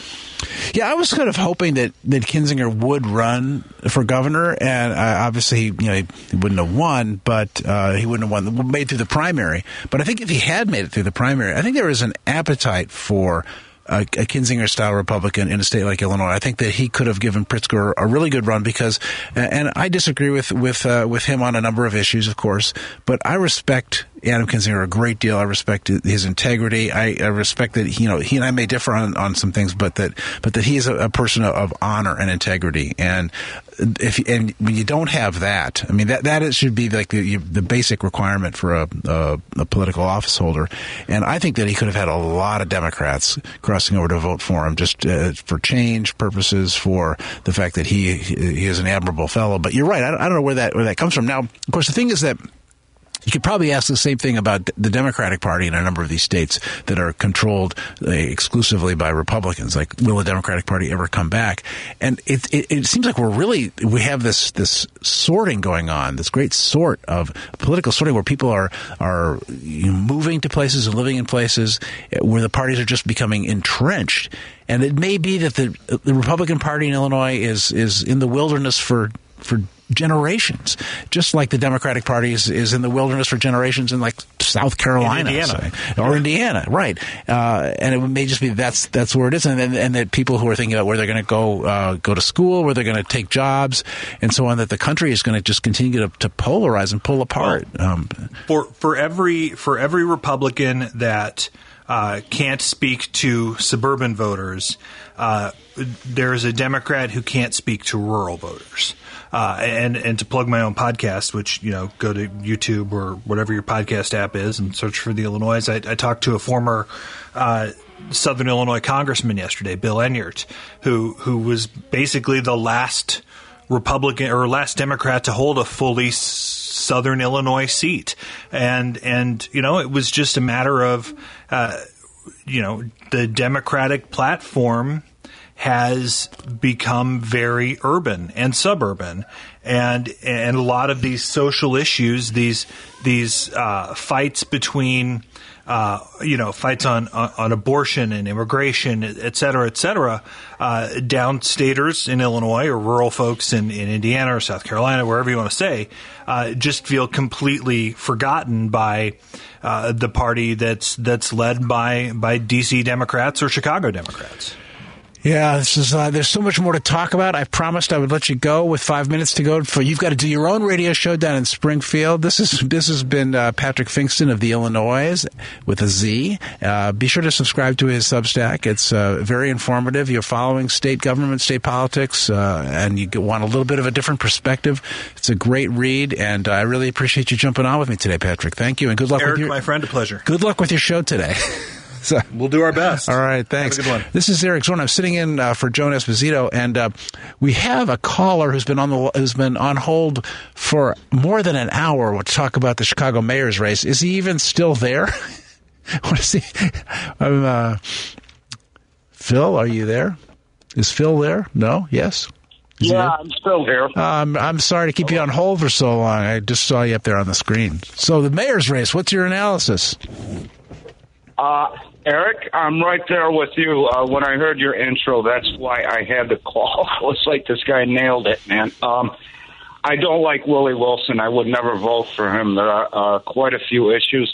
First off, I'd like to say he is a nice man. He's a generous man, and my heart goes out to him. I think he's very sincere, genuine regarding his son. I mean, how could you not be sincere about that? But, his son was murdered, and the crime issue, crime in Chicago is a huge issue. I do understand that. But he just, he reeks of, first off, he voted Trump in 2016. I mean, come on, dude. I mean, and he's unrepentant about it. He's like, very matter-of-factly, unapologetic. I don't want anybody that gullible running Chicago. I'll say it straight out. That he lost me there. I didn't know about. Yeah, I mean, I don't get the sense that Willie Wilson has a great deal of depth to his policy prescriptions. I mean, he is a sort of like no new taxes and hunt the bad guys down like rabbits. It seems to be crime, scare tactic, just like Trump and the Republicans. It really comes off that way to me. And he's taking a very serious issue and kind of, I don't want to say marginalized. He's making it sound silly almost. to me, it comes off as a very Trumpian. So, Phil, like you said, So, Phil, where you leaning here? Where are you leaning on this race? Yeah, I hate to say it, but I listened to Joan in the debates between the contenders last week. Lori Lightfoot sounds the best to me. I am very disappointed with her, though. Her ego, she has these idiosyncrasies. I don't know why she has to diss people. She just can't seem to work with people. She has very good ideas. It just seems like she's held back from implementing them. Yeah, I don't know about you. I was an enthusiastic supporter of hers 4 years ago. I voted for her both times, and I do. And I've spoken to her several times. I like her. She's extremely smart, and I think she's extremely well-meaning. Her political instincts are lacking, but what I'm hearing from you, I'm hearing from some other people, which is like they don't care for the way Lightfoot has run things, but they're not sold on any of the other challengers. People are saying that Sophia King, who I think projects very well, is someone to keep an eye on. So I don't know if it's too late for her to get some traction and get moving, but I did like her presentation on the debate the other night. Did you watch that? I haven't caught her. I'm gonna have to get a little caught up here. Yeah. Anyway, hey Phil, thanks a lot for the call. We got to take a break here. This is WCPT AM 820. I'm Eric Zorn. I'm sitting in for Joan Esposito, who will be back on Monday, and tomorrow Turi Ryder will be here. So that you can have that to look forward to. We'll take a short break and be back. This hour of Joan Esposito Live, Local, and Progressive is brought to you by Team Hochberg. If you want to buy a house or refinance a house, call 855-56-DAVID or visit 56david.com. Joan Esposito, Live, Local, and Progressive on WCPT 820. Well, it's not Joan Esposito. It's Eric Zorn. I'm sitting in for Joan today. I write the Picayune Sentinel Substack newsletter. You may remember me from the Tribune, where I worked for 41 years before I left a couple years ago, early 21. And Turi Ryder will be sitting in tomorrow, and then Joan will be back on Monday. And I just also wanted to remind people, I said this at the top of the show a couple hours ago, people were asking why I'm not on every week now with Joan. I used to be on every Thursday at 4:30. Is Joan mad at me? No, Joan and I are still good. I just have a lot of stuff going on, and on Thursday afternoons, I was having to work my way around them, and I said, let's just do this on an ad hoc basis when there's something you want to talk about. And so Joan and I are cool, and I'm really happy to be sitting in for her, and I'm really happy to be joined by Douglas Fraser, who is the executive director of Chicago Help Initiative. We'll talk a little bit about what the Help Initiative is. And I thought that this 20 below zero wind chill has got to put us in mind of people who are unhoused and the problems that they experience in weather like this. And I know Chicago Help Initiative helps that. Also want to say right up front that Doug Fraser and I are very good friends, and I wanted to have him on primarily because we were having dinner the other night, and this conversation veered into talking about housing issues in Chicago, and Doug had a lot to say about that, and I thought, well, this conversation should be going wider than just this table. So, Doug, how are you doing? Nice to. I'm well. I think maybe I'll watch my mouth when I'm at dinner. So I was like, hey, I'm roped into talking on the radio. Chicago Help Initiative is a consortium of business, residential, religious, social service, institutional, and volunteer leaders striving to promote an atmosphere of dignity and compassion toward those in need by providing access to food, health services, shelter, and employment. I'm reading off your website there. So what else do we want to know about the Chicago Help Initiative? I think that we really focus on three things, which is bringing guys in. It's mostly men, about 85%. At any one of our meals, about half of them are homeless, half of them are transitioning in and out. And we do a couple of things, connect them to resources, and put them into peer groups, groups like Yoga Book Club, a whole series of things to draw people into situations in which they connect with other people. And the reason is simple, that you need relationships to get to move forward in life. You need relationships, you need friends, and you need resources. The other thing is that we actually work on social service delivery in 6 churches around the city, and that is we train volunteers there at community meals that they have to do some of the basic things homeless need to move forward, like apply on housing lists, get emails, get phones, a whole bunch of things that get Medicaid, get SNAP. Teaching people to help out within their own communities, to bring those resources to the people, their neighbors around them who need them, and to serve people in different parts of the city where they choose to live and where they choose to eat and connect to the resources there, rather than making them move around. That's kind of the summary. So I'm talking about 20 degrees below zero, and there are people who, in our neighborhood, we live on the northwest side, 2 blocks from you, and you see people living in tents under the viaducts, and they can do that when the weather's like it is right now, the temperature in the 30s, maybe in the 20s. But when the wind chills are that low, where do they go? Are there enough shelter beds, or what is going on with the shelter bed situation? No, it's a good question, and I'll give my tirade on it. In 2015, we had about 5,200 shelter beds in Chicago. Today, and I had a conversation with some city folks on Monday, we have about 2,900, meaning we've lost about 40% of the beds. And the beds have gone for 2 reasons. One is COVID, right? So you had to space things out. You couldn't fit as many people close together. That's one part of it. But this decline began before COVID. It began because the city shifted to a policy of funding supportive housing, which is in theory is a good idea, but not shelters. So there was some natural attrition. There were some who just went out of business, and they were not replaced. The problem is we didn't build enough housing to pick up that slack, and now we're in a rough spot, which is we actually have more homeless now than we did last year in the last 2 years. If you look at what's called the HMIS, which is the Homeless Management Information System, you have about between 15 to 20% increase in the number of people asking the city for help than we did last year at this time. This is a national phenomenon. It's not just Chicago. And we have fewer places to put them than we have had in decades. And consequently, there's a couple other things going on too, but consequently, that's why you're seeing so many people in emergency rooms, on the CTA, and in those tents, because they have literally nowhere to go.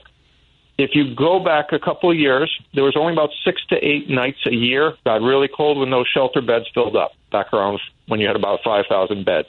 Now they're full every night. And anybody entering into crisis, somebody getting in trouble, getting outside, having to leave a place, has nowhere to go. Tell me about this decision that you said that the city made. They were going to reprioritize. They're not going to fund the shelters. They're going to fund housing initiatives. You're saying they were going to build, but there must have been. I mean, you would think they would have planned that out carefully to do that so that the resources would remain in place. Right. You would think that you would have kept that. I want to call it surplus, or maybe slack in the system, if I can use that word, so that you were accommodating everybody who was outside and wanted to come in into those shelter beds, and still had a little bit to deal with some surges or some issues that might come up. But we didn't. And now we're in a position where literally we just don't have enough beds. And there are more people that want those beds than can get beds. And that's why you're seeing this mess. It is also worth noting that there's been an influx, the asylum seekers into the city. Now, the vast majority of them are being housed within about, I think it's 12 different sites that the city has developed, and it's probably 4,000 to 5,000. I don't know the exact number. But there is some overflow that affects the shelter system. So I've talked to some of the shelter providers, and on some given nights, they've had as much as 20% of their beds taken up by people who are coming into the city. Now, we have to house both sets of people, house or at least shelter or care for. We can't have anybody sleeping on the street in Chicago in this weather, and yet we do. Now, what is it? You said, I think there are about 500 of these people who have been bussed up here from the border? Is that 5,000? 5,000. Okay, that would explain. I was thinking 500. They ought to be able to absorb 500, but 5,000. No, 500 we got. 5,000. Not so much. And they've been putting them up. There's this controversy about putting them up in a school, and we just need places for them. What other factors are playing into this rise? You say you're seeing it all over the country. Are we seeing? Is it opioid addiction? Unemployment is not that. I'm going to suggest a much simpler answer. And opioids, mental health, and some of these things that seem to hit the news, they're going to have an effect, no doubt. But the bottom line is the cost of housing, of renting, has gone up by about 14% in the city in the last year. And this is not unique to Chicago. The biggest increases have been on the south and the west side, which means in many cases those communities less able to handle that increase are getting the highest proportional increases. So what happens? It's the same story that it's always been. It's those people who are lower down on the economic and the security ladder are pushed off. You got more families under stress, more difficult times for more people, and that shows up in more people being out on the street. That's the bottom line. It's housing costs. And so, and let me make this argument that the most common way that people get off the street is, I wish it was organizations like mine or other social service organizations, but it isn't. It's their families, it's their aunts, it's their cousins, it's their grandmas who reach out and allow them to come back. But if they're already stressed, if they're already overburdened, if they're already overcrowded, then they can't. Let's talk some more about solutions. I need to take a short commercial break here, and I'm talking with Doug Fraser, who's the executive director of the Chicago Help Initiative. We're talking about housing, cold weather, the crisis in homelessness in Chicago right now. The reason you're seeing all these people on the sleeping under viaducts and sleeping on the L and so on. And I'm Eric Zorn, sitting in for Joan Esposito, and we'll be back right after these. Chicago's Progressive Talk, WCPT 820, where facts matter. This is Joan Esposito, live, local, and progressive on WCPT 820. This is Eric Zorn. I'm sitting in for Joan Esposito, who will be back on Monday. Tori Ryder will be with you tomorrow. And I'm talking with Doug Fraser, who is the executive director of the Chicago Help Initiative. And we started our conversation talking about how the fact that since 2015, the number of shelter beds has dropped by 40% in Chicago, 5,200 shelter beds for the homeless down to 2,900, and we're facing a bitterly cold weekend, and we've got this large problem. It's a housing crisis, essentially what it is. That's exacerbated by some other factors. And Doug, before the break, you were saying that family tends to be the answer to this problem, but that families are stressed themselves, so that they're not able to provide the help that they used to provide. Yeah, and that means more people ending up on the street and a slower time getting back into a stable situation. The reality is it's not necessarily some of the government efforts or efforts of organizations like ours, but the efforts of family, friends, and others who make the most dent in this issue. Do you feel in your organization that you're bailing water out of a leaking boat? There's a feeling like somewhat of that, Eric. We do what we can, but I think the hardest part is we do community meals, and then people will come into those meals thinking they're going to get help in terms of getting a place to stay that night, and they'll ask the question, "Where can I go? What can I do?" And in the Chicago system, you got to go through 311. 311 doesn't show. It's a huge issue. They're overwhelmed. They're overburdened. They can't pick up everyone who calls. So you can't just refer them directly to shelters anymore.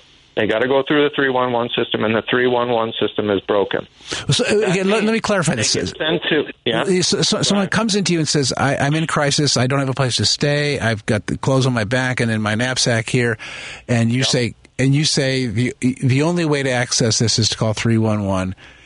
And 311 says all the shelter beds are full. There are 2,900 shelter beds, right, is what you said. Yep. And they're all full. We can't. Do they not try to help, or do they just don't show up? They just don't show up. Here's what happens. when the shelter,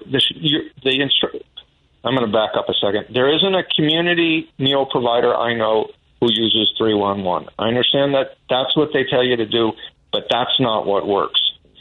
The 311 system, or the numbers that we have pulled, speaking about how efficient they are, and this is going to, I got to preface this by saying these are cruddy numbers, so that the numbers that have been released don't guide you into what is happening. They just illustrate a problem. And the numbers of when people call and when they get picked up say that there's a 12-hour lag. That is, the average wait is 12 hours. And I know that sounds insane, except I can refer you to emergency rooms and other locations that have called, and the 311 has arrived days later, not hours later, but days later to pick people up. In one instance, a family was picked up from an emergency room 3 days after the phone call. It's nuts. They're absolutely overwhelmed, and it isn't working. Which means if someone comes into a meal and says, I need to get into a shelter, we send them either to a police station to sleep, the emergency room to sleep, and in some instances, providers give them passes to the CTA.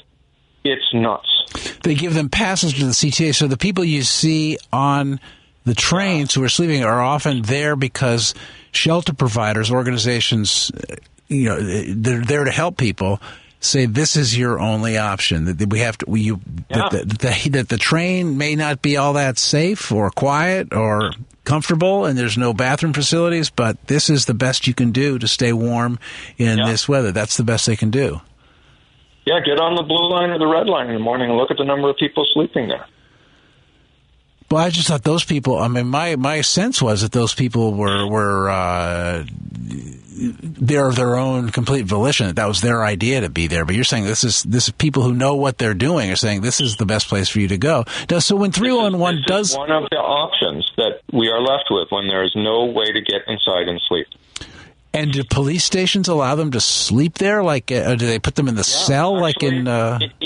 No, there are police stations that have set aside floors for people to sleep on. And, for being homeless is not exactly the safest thing in the world. And for those people who want that option, that's what they do. They sleep on the floor. Do they have bedrolls with them? Does the police provide bedrolls or cots or anything? I don't know the answer. I do know that we've had folks going into the police stations to see what's going on and seeing that there were folks sleeping there. I don't recall asking what they were sleeping on. I'm just wondering whether the police are trying to work with people to try to solve this problem, because many years ago I covered the homeless situation in Chicago, and there were a number of shelters, that safety in the shelters was a huge issue, and there's a number of people who didn't want to go to the shelters. They because they couldn't keep their belongings safe, and I'm sure that's still the case. You've had these and at the time. We did not have, this was in the 80s, so I go way back, but we did not have these tent encampments that you see now. These great tent communities where they often seem to look out for one another and help each other out. But even still, so when 311, it sounds like you're not pointing the finger at the 311 system particularly. No. You're saying that the people there are completely overwhelmed by this. They don't know what to do. They're overwhelmed. There are too many calls and no place to put people. And do people like you reach out to the 311 people and say, can we work out, or is that pointless? It hasn't. There have been a series of conversations over time trying to get at this issue, and it hasn't moved. And it's, whether it's timing, whether it's the moment, whether it's what the priorities are, and it's not a new thing. 311 has been challenged for years. But it's only, I would say, I've really only felt it's completely overwhelmed this year. It's a belief that system works, and it doesn't work. And all you got to do is look around and see the number of people outside to realize what's going on. Are any of the mayoral candidates talking about this in a constructive way? I haven't heard any.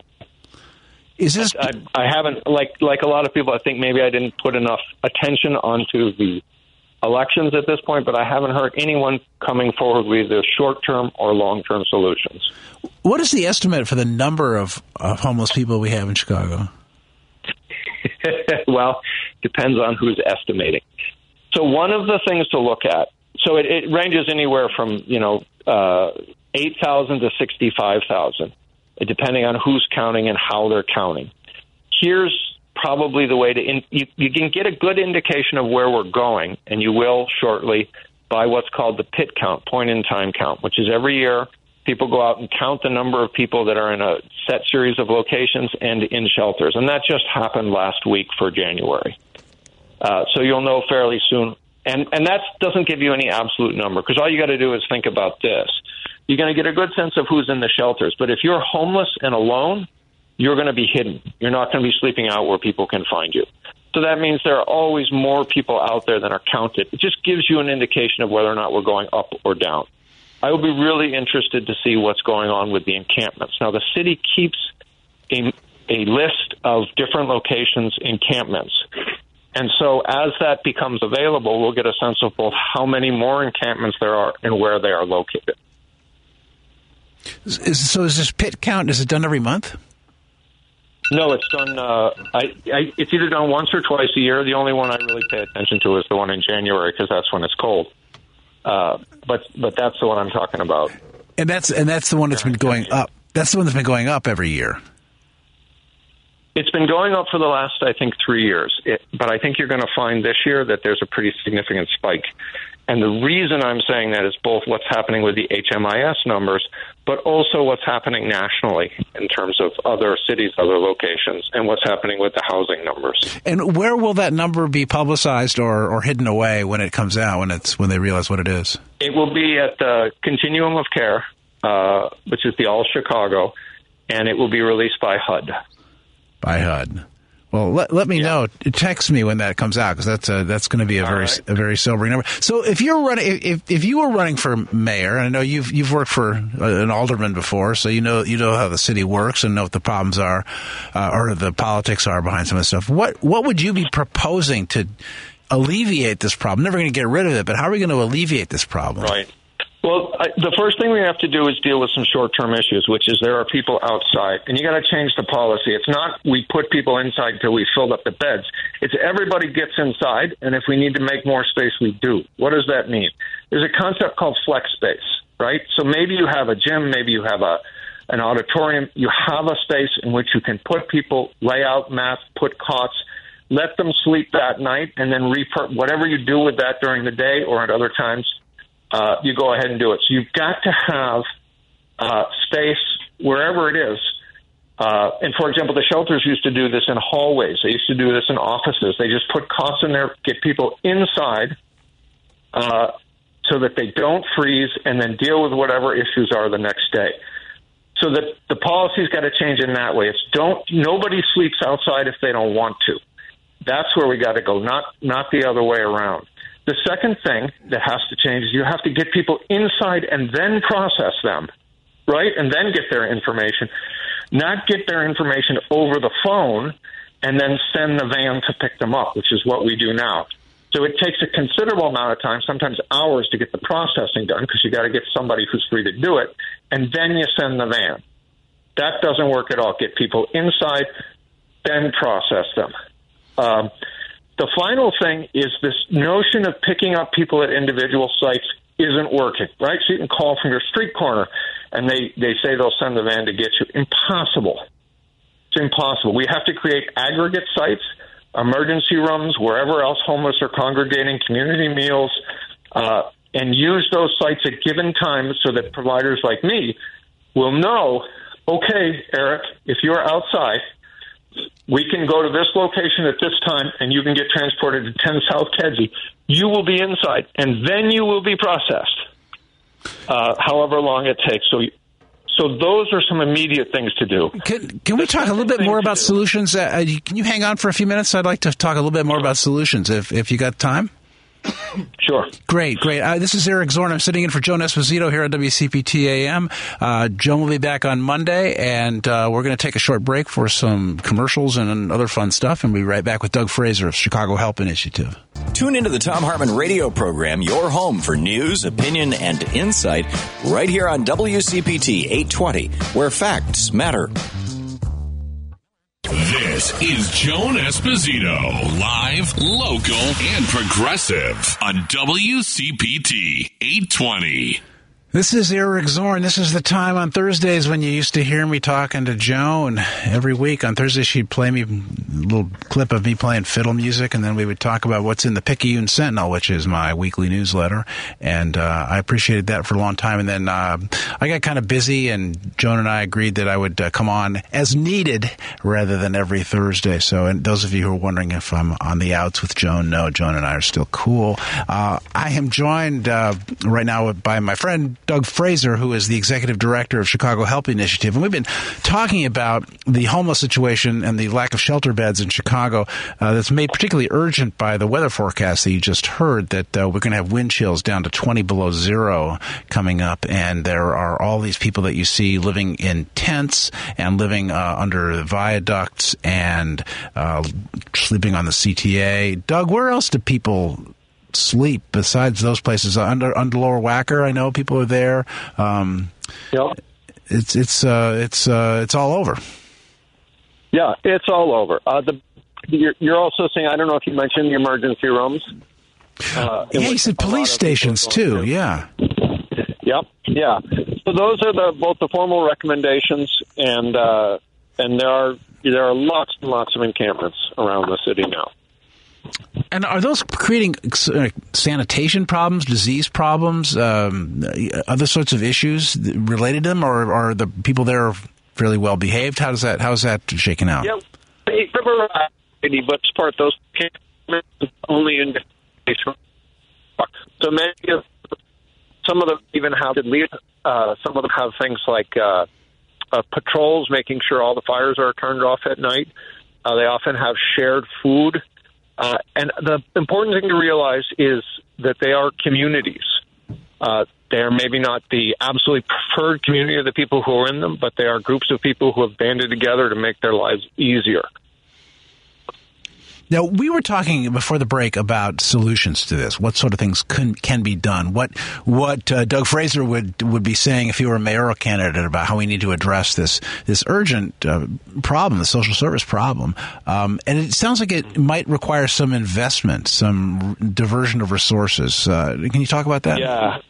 Yeah, so there's two types of diversions that need to happen. In the short-term diversion, we need to move some of the money from some of the permanent supportive housing programs into creating shelters. We just got to get a better balance. I'm not saying you move away from the idea of housing first, but people have to get inside when it's cold, and that has to be the first priority, and that's going to take funding. Now, the other large cities in this country use their own corporate funds to do this.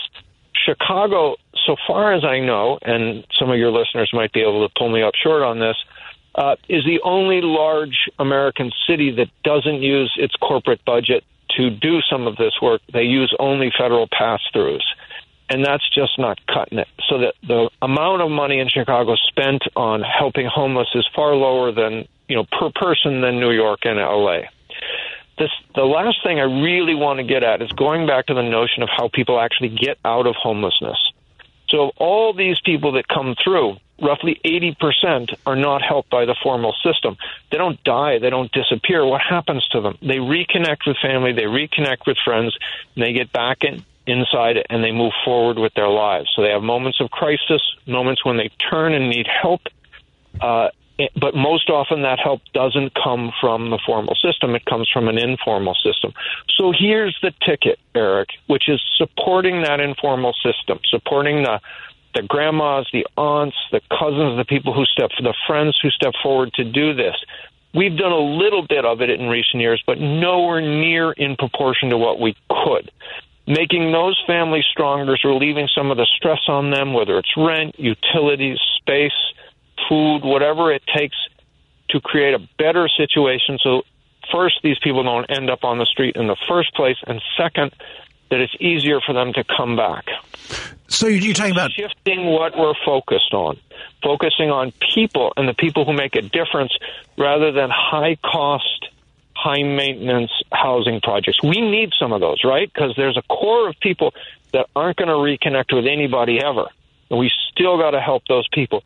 But for most people in this situation, that's not the case. So what has been driving up the rents then? I mean, it's one of the problems that these families are stressed because rents, you say, are skyrocketing in some of these communities. What is doing that? Do you know? I just don't know. I think I was probably as surprised as a lot of other people to realize that it is in the lower income communities that the rent is rising fastest. And, you know our neighborhood. I'm stunned by what houses cost around here. Well, proportionally, rent is going up higher, faster in other places. That's interesting because they talk about it. Certainly the Tribune is always rending its garments over the exodus of people from Chicago, that we're losing population. People are fleeing the taxes. And so you would think that would bring rents down. Yes. Yeah. And there's vacant space, right? Office space. I don't know how much of that is being converted. I don't know how much other initiatives are out there. But, the study I'm referencing is from the University of Chicago. I can't remember offhand the name of the group, but I'll be happy to send it to you. You can post it if anyone's interested in looking into it further. But it's what did NORC used to be? Remember that? Well, that stood for National Opinion Research Center at the University of Chicago. Yeah, so but I think whatever it is they became, those are the folks who put out that study. Yes. I don't get it. To me, it seems baffling, but it's what's going on. So in terms of this, I mean, we talk about the supportive housing, building housing, actually constructing units for people to live in.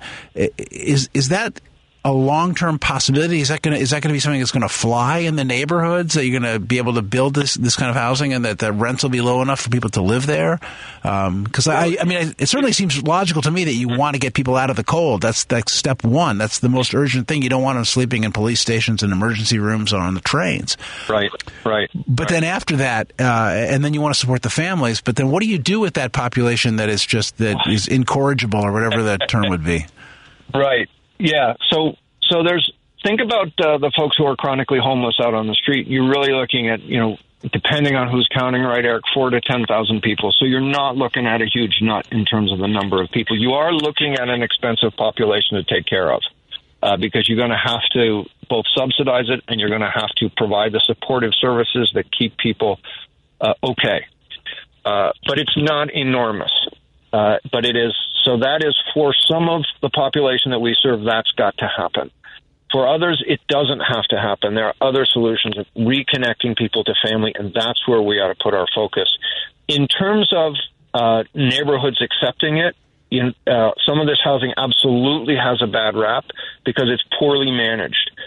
And there's definitely an issue in presenting these projects. And it's one of the reasons why we have not been able to build ourselves out of this issue, because there's the NIMBY effect and people don't want it. I'm going to make an argument to you, and I can give you some examples, that there is some absolutely excellent, well-managed housing out there that serves this function. You don't even know it's there.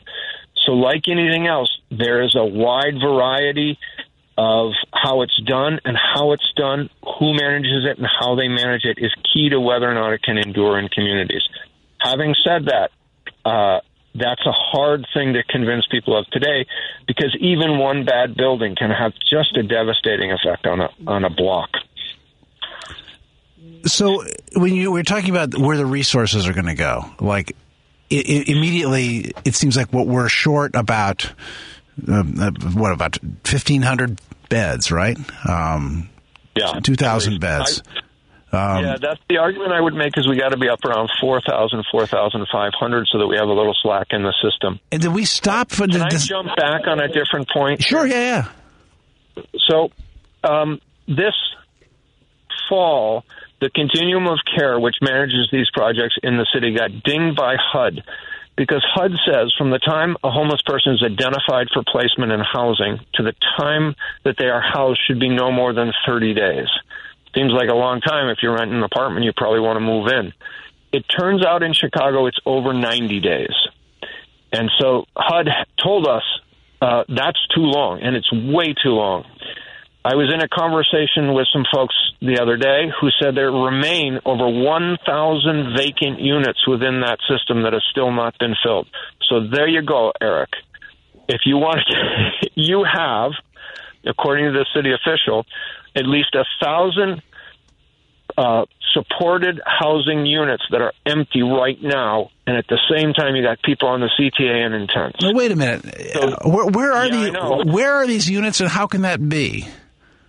Yeah, they're spread out all over the city in a whole series of different locations. But what happens is in order to get into this housing, you enter into what's called the CES, the Coordinated Entry System. And the CES culls off the very top of people who need housing. There's no way that it can satisfy all of there are thousands of people on the list and hundreds get placed. So those people then get identified to move into housing. We're supposed to have a housing first policy. That is, they get moved into housing, and then we go through the paperwork and the other things that need to happen in order to keep them in that housing. But that's not happening. The paperwork and all that stuff is being dealt with beforehand, and there are significant delays, 90 days or more on average, of moving people into that housing. So now go back to the shelter system and say, well, you come into a shelter, it's determined that you're really going to need some help from the government, from social service agencies to move out of that shelter. Well, even from the time you get identified as going to be moved into an apartment, it's going to be 3 months. So 3 months from February, March, April, May, before the average person occupying a shelter is moved out now. It's way too long. Now, whose fault is that? Is that where are the resources needed to make that? The resources go through an organization called the Continuum of Care, and the Continuum of Care is a HUD-funded. It's a 501c3, but it's HUD-funded to do this work, and it's not working out. And is it their fault? Is it poor administration there, and there's not enough funding for them to get this paperwork done, to get this moving along? Because you say 30 days is the standard, and 90 days is what's happening in Chicago. Right? Why? Whose fault is that? Right. Where do you point the finger? It's an excellent question, and I would pose it to the Continuum of Care and to the city to say, what's going on here? Why are we in a crisis mode and these folks are not getting placed into housing? So do you talk to them? I honestly don't know. No, I don't talk to them anymore, I'm sorry to say. Are you on the outs with them, or what? Or is it just... Well, if I said yes, that would be reflective of a lot of service organizations in the city who find them exceedingly bureaucratic and difficult to deal with and pretty much just we do our thing, they do theirs, but what the thing they do and the thing that's not happening is extraordinarily important. Now, the Continuum of Care it's a governmental organization. You say it's funded by HUD. No, it's a 501c3 not for profit like I am. Yeah, they are funded by HUD to manage this process. And who funds you? We're 95% privately funded, so that. When you read the introduction about who we are, that's who funds us. We do have, I think we get about $50,000 a year from the city to implement some of the social service programs, but everything else we have is private. This is the Chicago Help Initiative, if you're just tuning in. And this is Doug Fraser, who's the executive director of that, and we've been talking about the homeless issue. Doug, I got to wrap this up because I'm going to be heading home soon, and I'll see you in the neighborhood. And this has been... I wouldn't say a fun conversation because it's a very troubling. It's a very troubling issue, very sad, and when you see people who are sleeping on trains and sleeping under the bridges, you know that it's a tough story to begin with, and the fact that there are not. I mean, sometimes I think you're tempted. The temptation is to think, oh, these people don't want help. And they're here because they want to be here, and but the truth is that a lot of them would very much like to be in a shelter or in a supportive house, but there aren't places for them, and that ought to make people angry and sad at the same time. Yeah, it's just crazy. Yeah, it is. Thank you for having me on. Yes, today. Doug Fraser, he's the executive director of Chicago Help Initiative, a great organization. And I'm Eric Zorn, sitting in for Joan Esposito on WCPT AM 820. And we'll be back right after this. Because facts matter. You are listening to WCPT 820. Attention, everyone. Don't turn that dial. Joan Esposito, live, local, and progressive, returns right now on WCPT 820. Somebody tell that announcer that Joan Esposito is on vacation. And I'm Eric Zorn, sitting in for Joan today. Turi Ryder will be sitting in tomorrow, and Joan will be back on Monday. You're usually listening to me at this time, 4:30 to 5 with Joan on Thursdays, although we've gone to a part-time appearance rate on that. Joan and I talked about that, and my Thursdays are getting kind of crowded, so I am coming in as needed, and they asked me if I'd fill in today, and I was really happy to do it. And thanks to Doug Fraser, thanks to Shia Kapos and Patrick Finkston for joining me for a conversation. So I have a few more minutes here. I wanted to hit a few more points about the mayor's race in Chicago. There was an interesting moment the other night in the debate on Tuesday night that when I was watching that, and Willie Wilson said, "I don't respond to kids," when he was brushing off a pointed barb thrown by Jamal Green, 27. This is the youngest candidate. Wilson is 74. Jamal is 27. And Green argued that Wilson's earlier comments expressing enthusiasm for hunting down criminals like rabbits reflected a mindset that too often results in police violence. And I would agree with that. The Tribune editorial today, an excellent Tribune editorial on this, referred to Wilson's remarks as harebrained, which I wrote to the editor of the page and said, "I see what you did there." Green said Wilson should know what that means and know how it feels. And when you have that mentality that Willie Wilson has, you have Tyree Nichols, you have George Floyd, you have Anjanette Young. We cannot have that in this city. And I think this raises Green raises an excellent point, that when you have this attitude about criminals misbehaving, when police have that attitude, it results in these acts of violence, this dehumanizing quality to it. And when you think of someone as an animal, then you treat them like an animal, then you end up, not only with these tragedies, but you end up with these significant lawsuits where the taxpayers like you and me are paying the freight for these police officers who are out of control.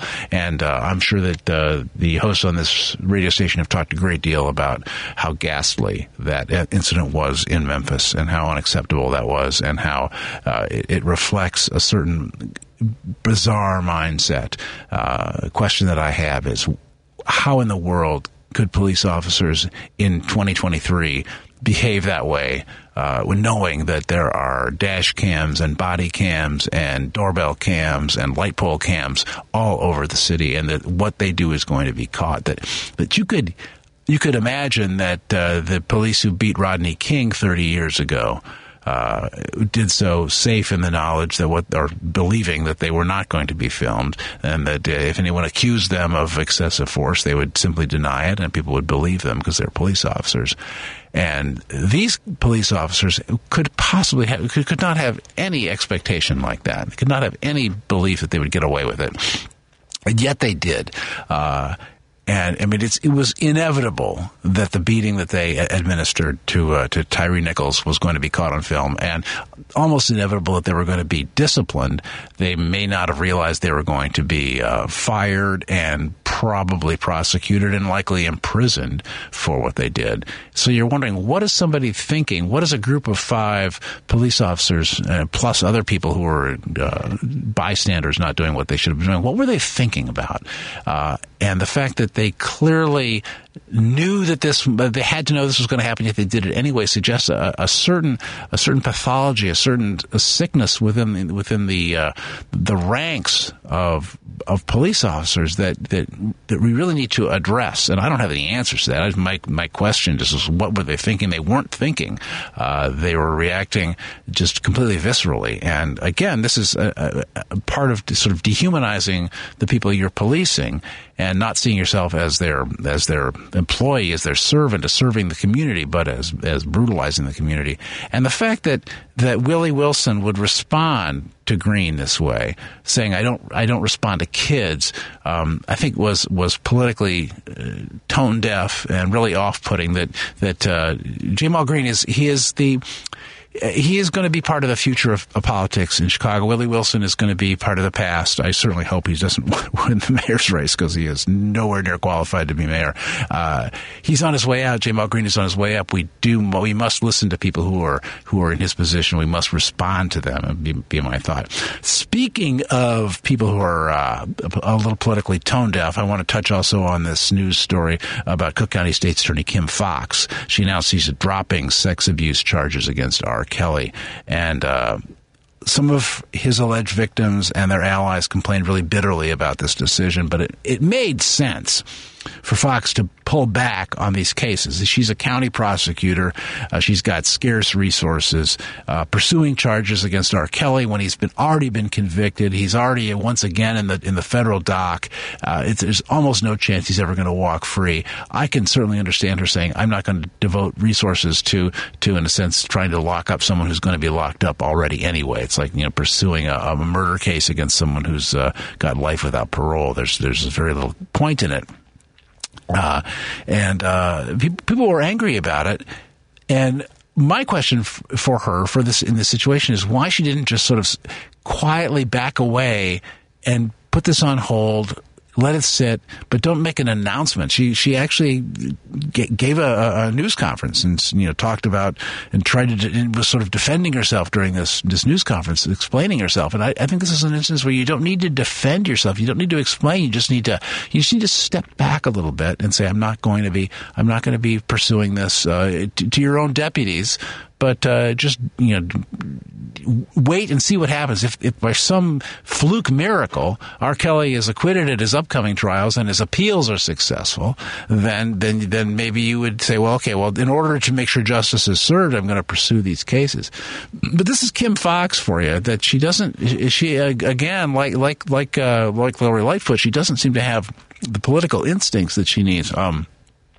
To rise any higher. People were always talking about Kim Foxx as being someone who's going to be the next mayor, be maybe even a statewide candidate. And with the Jussie Smollett case and with the controversies like this, I think she's really has done herself in terms of her political future. She may be able to stay state's attorney for as long as she wants. I'm not sure, but this is an example of some pretty bad political instincts out there. And you can read about this and in the Picayune Sentinel. It's my weekly newsletter. You can search for that online. I'm at Substack. You can also email me directly, ericzorn@gmail.com, and I'll just add you to the list. It's as easy as that.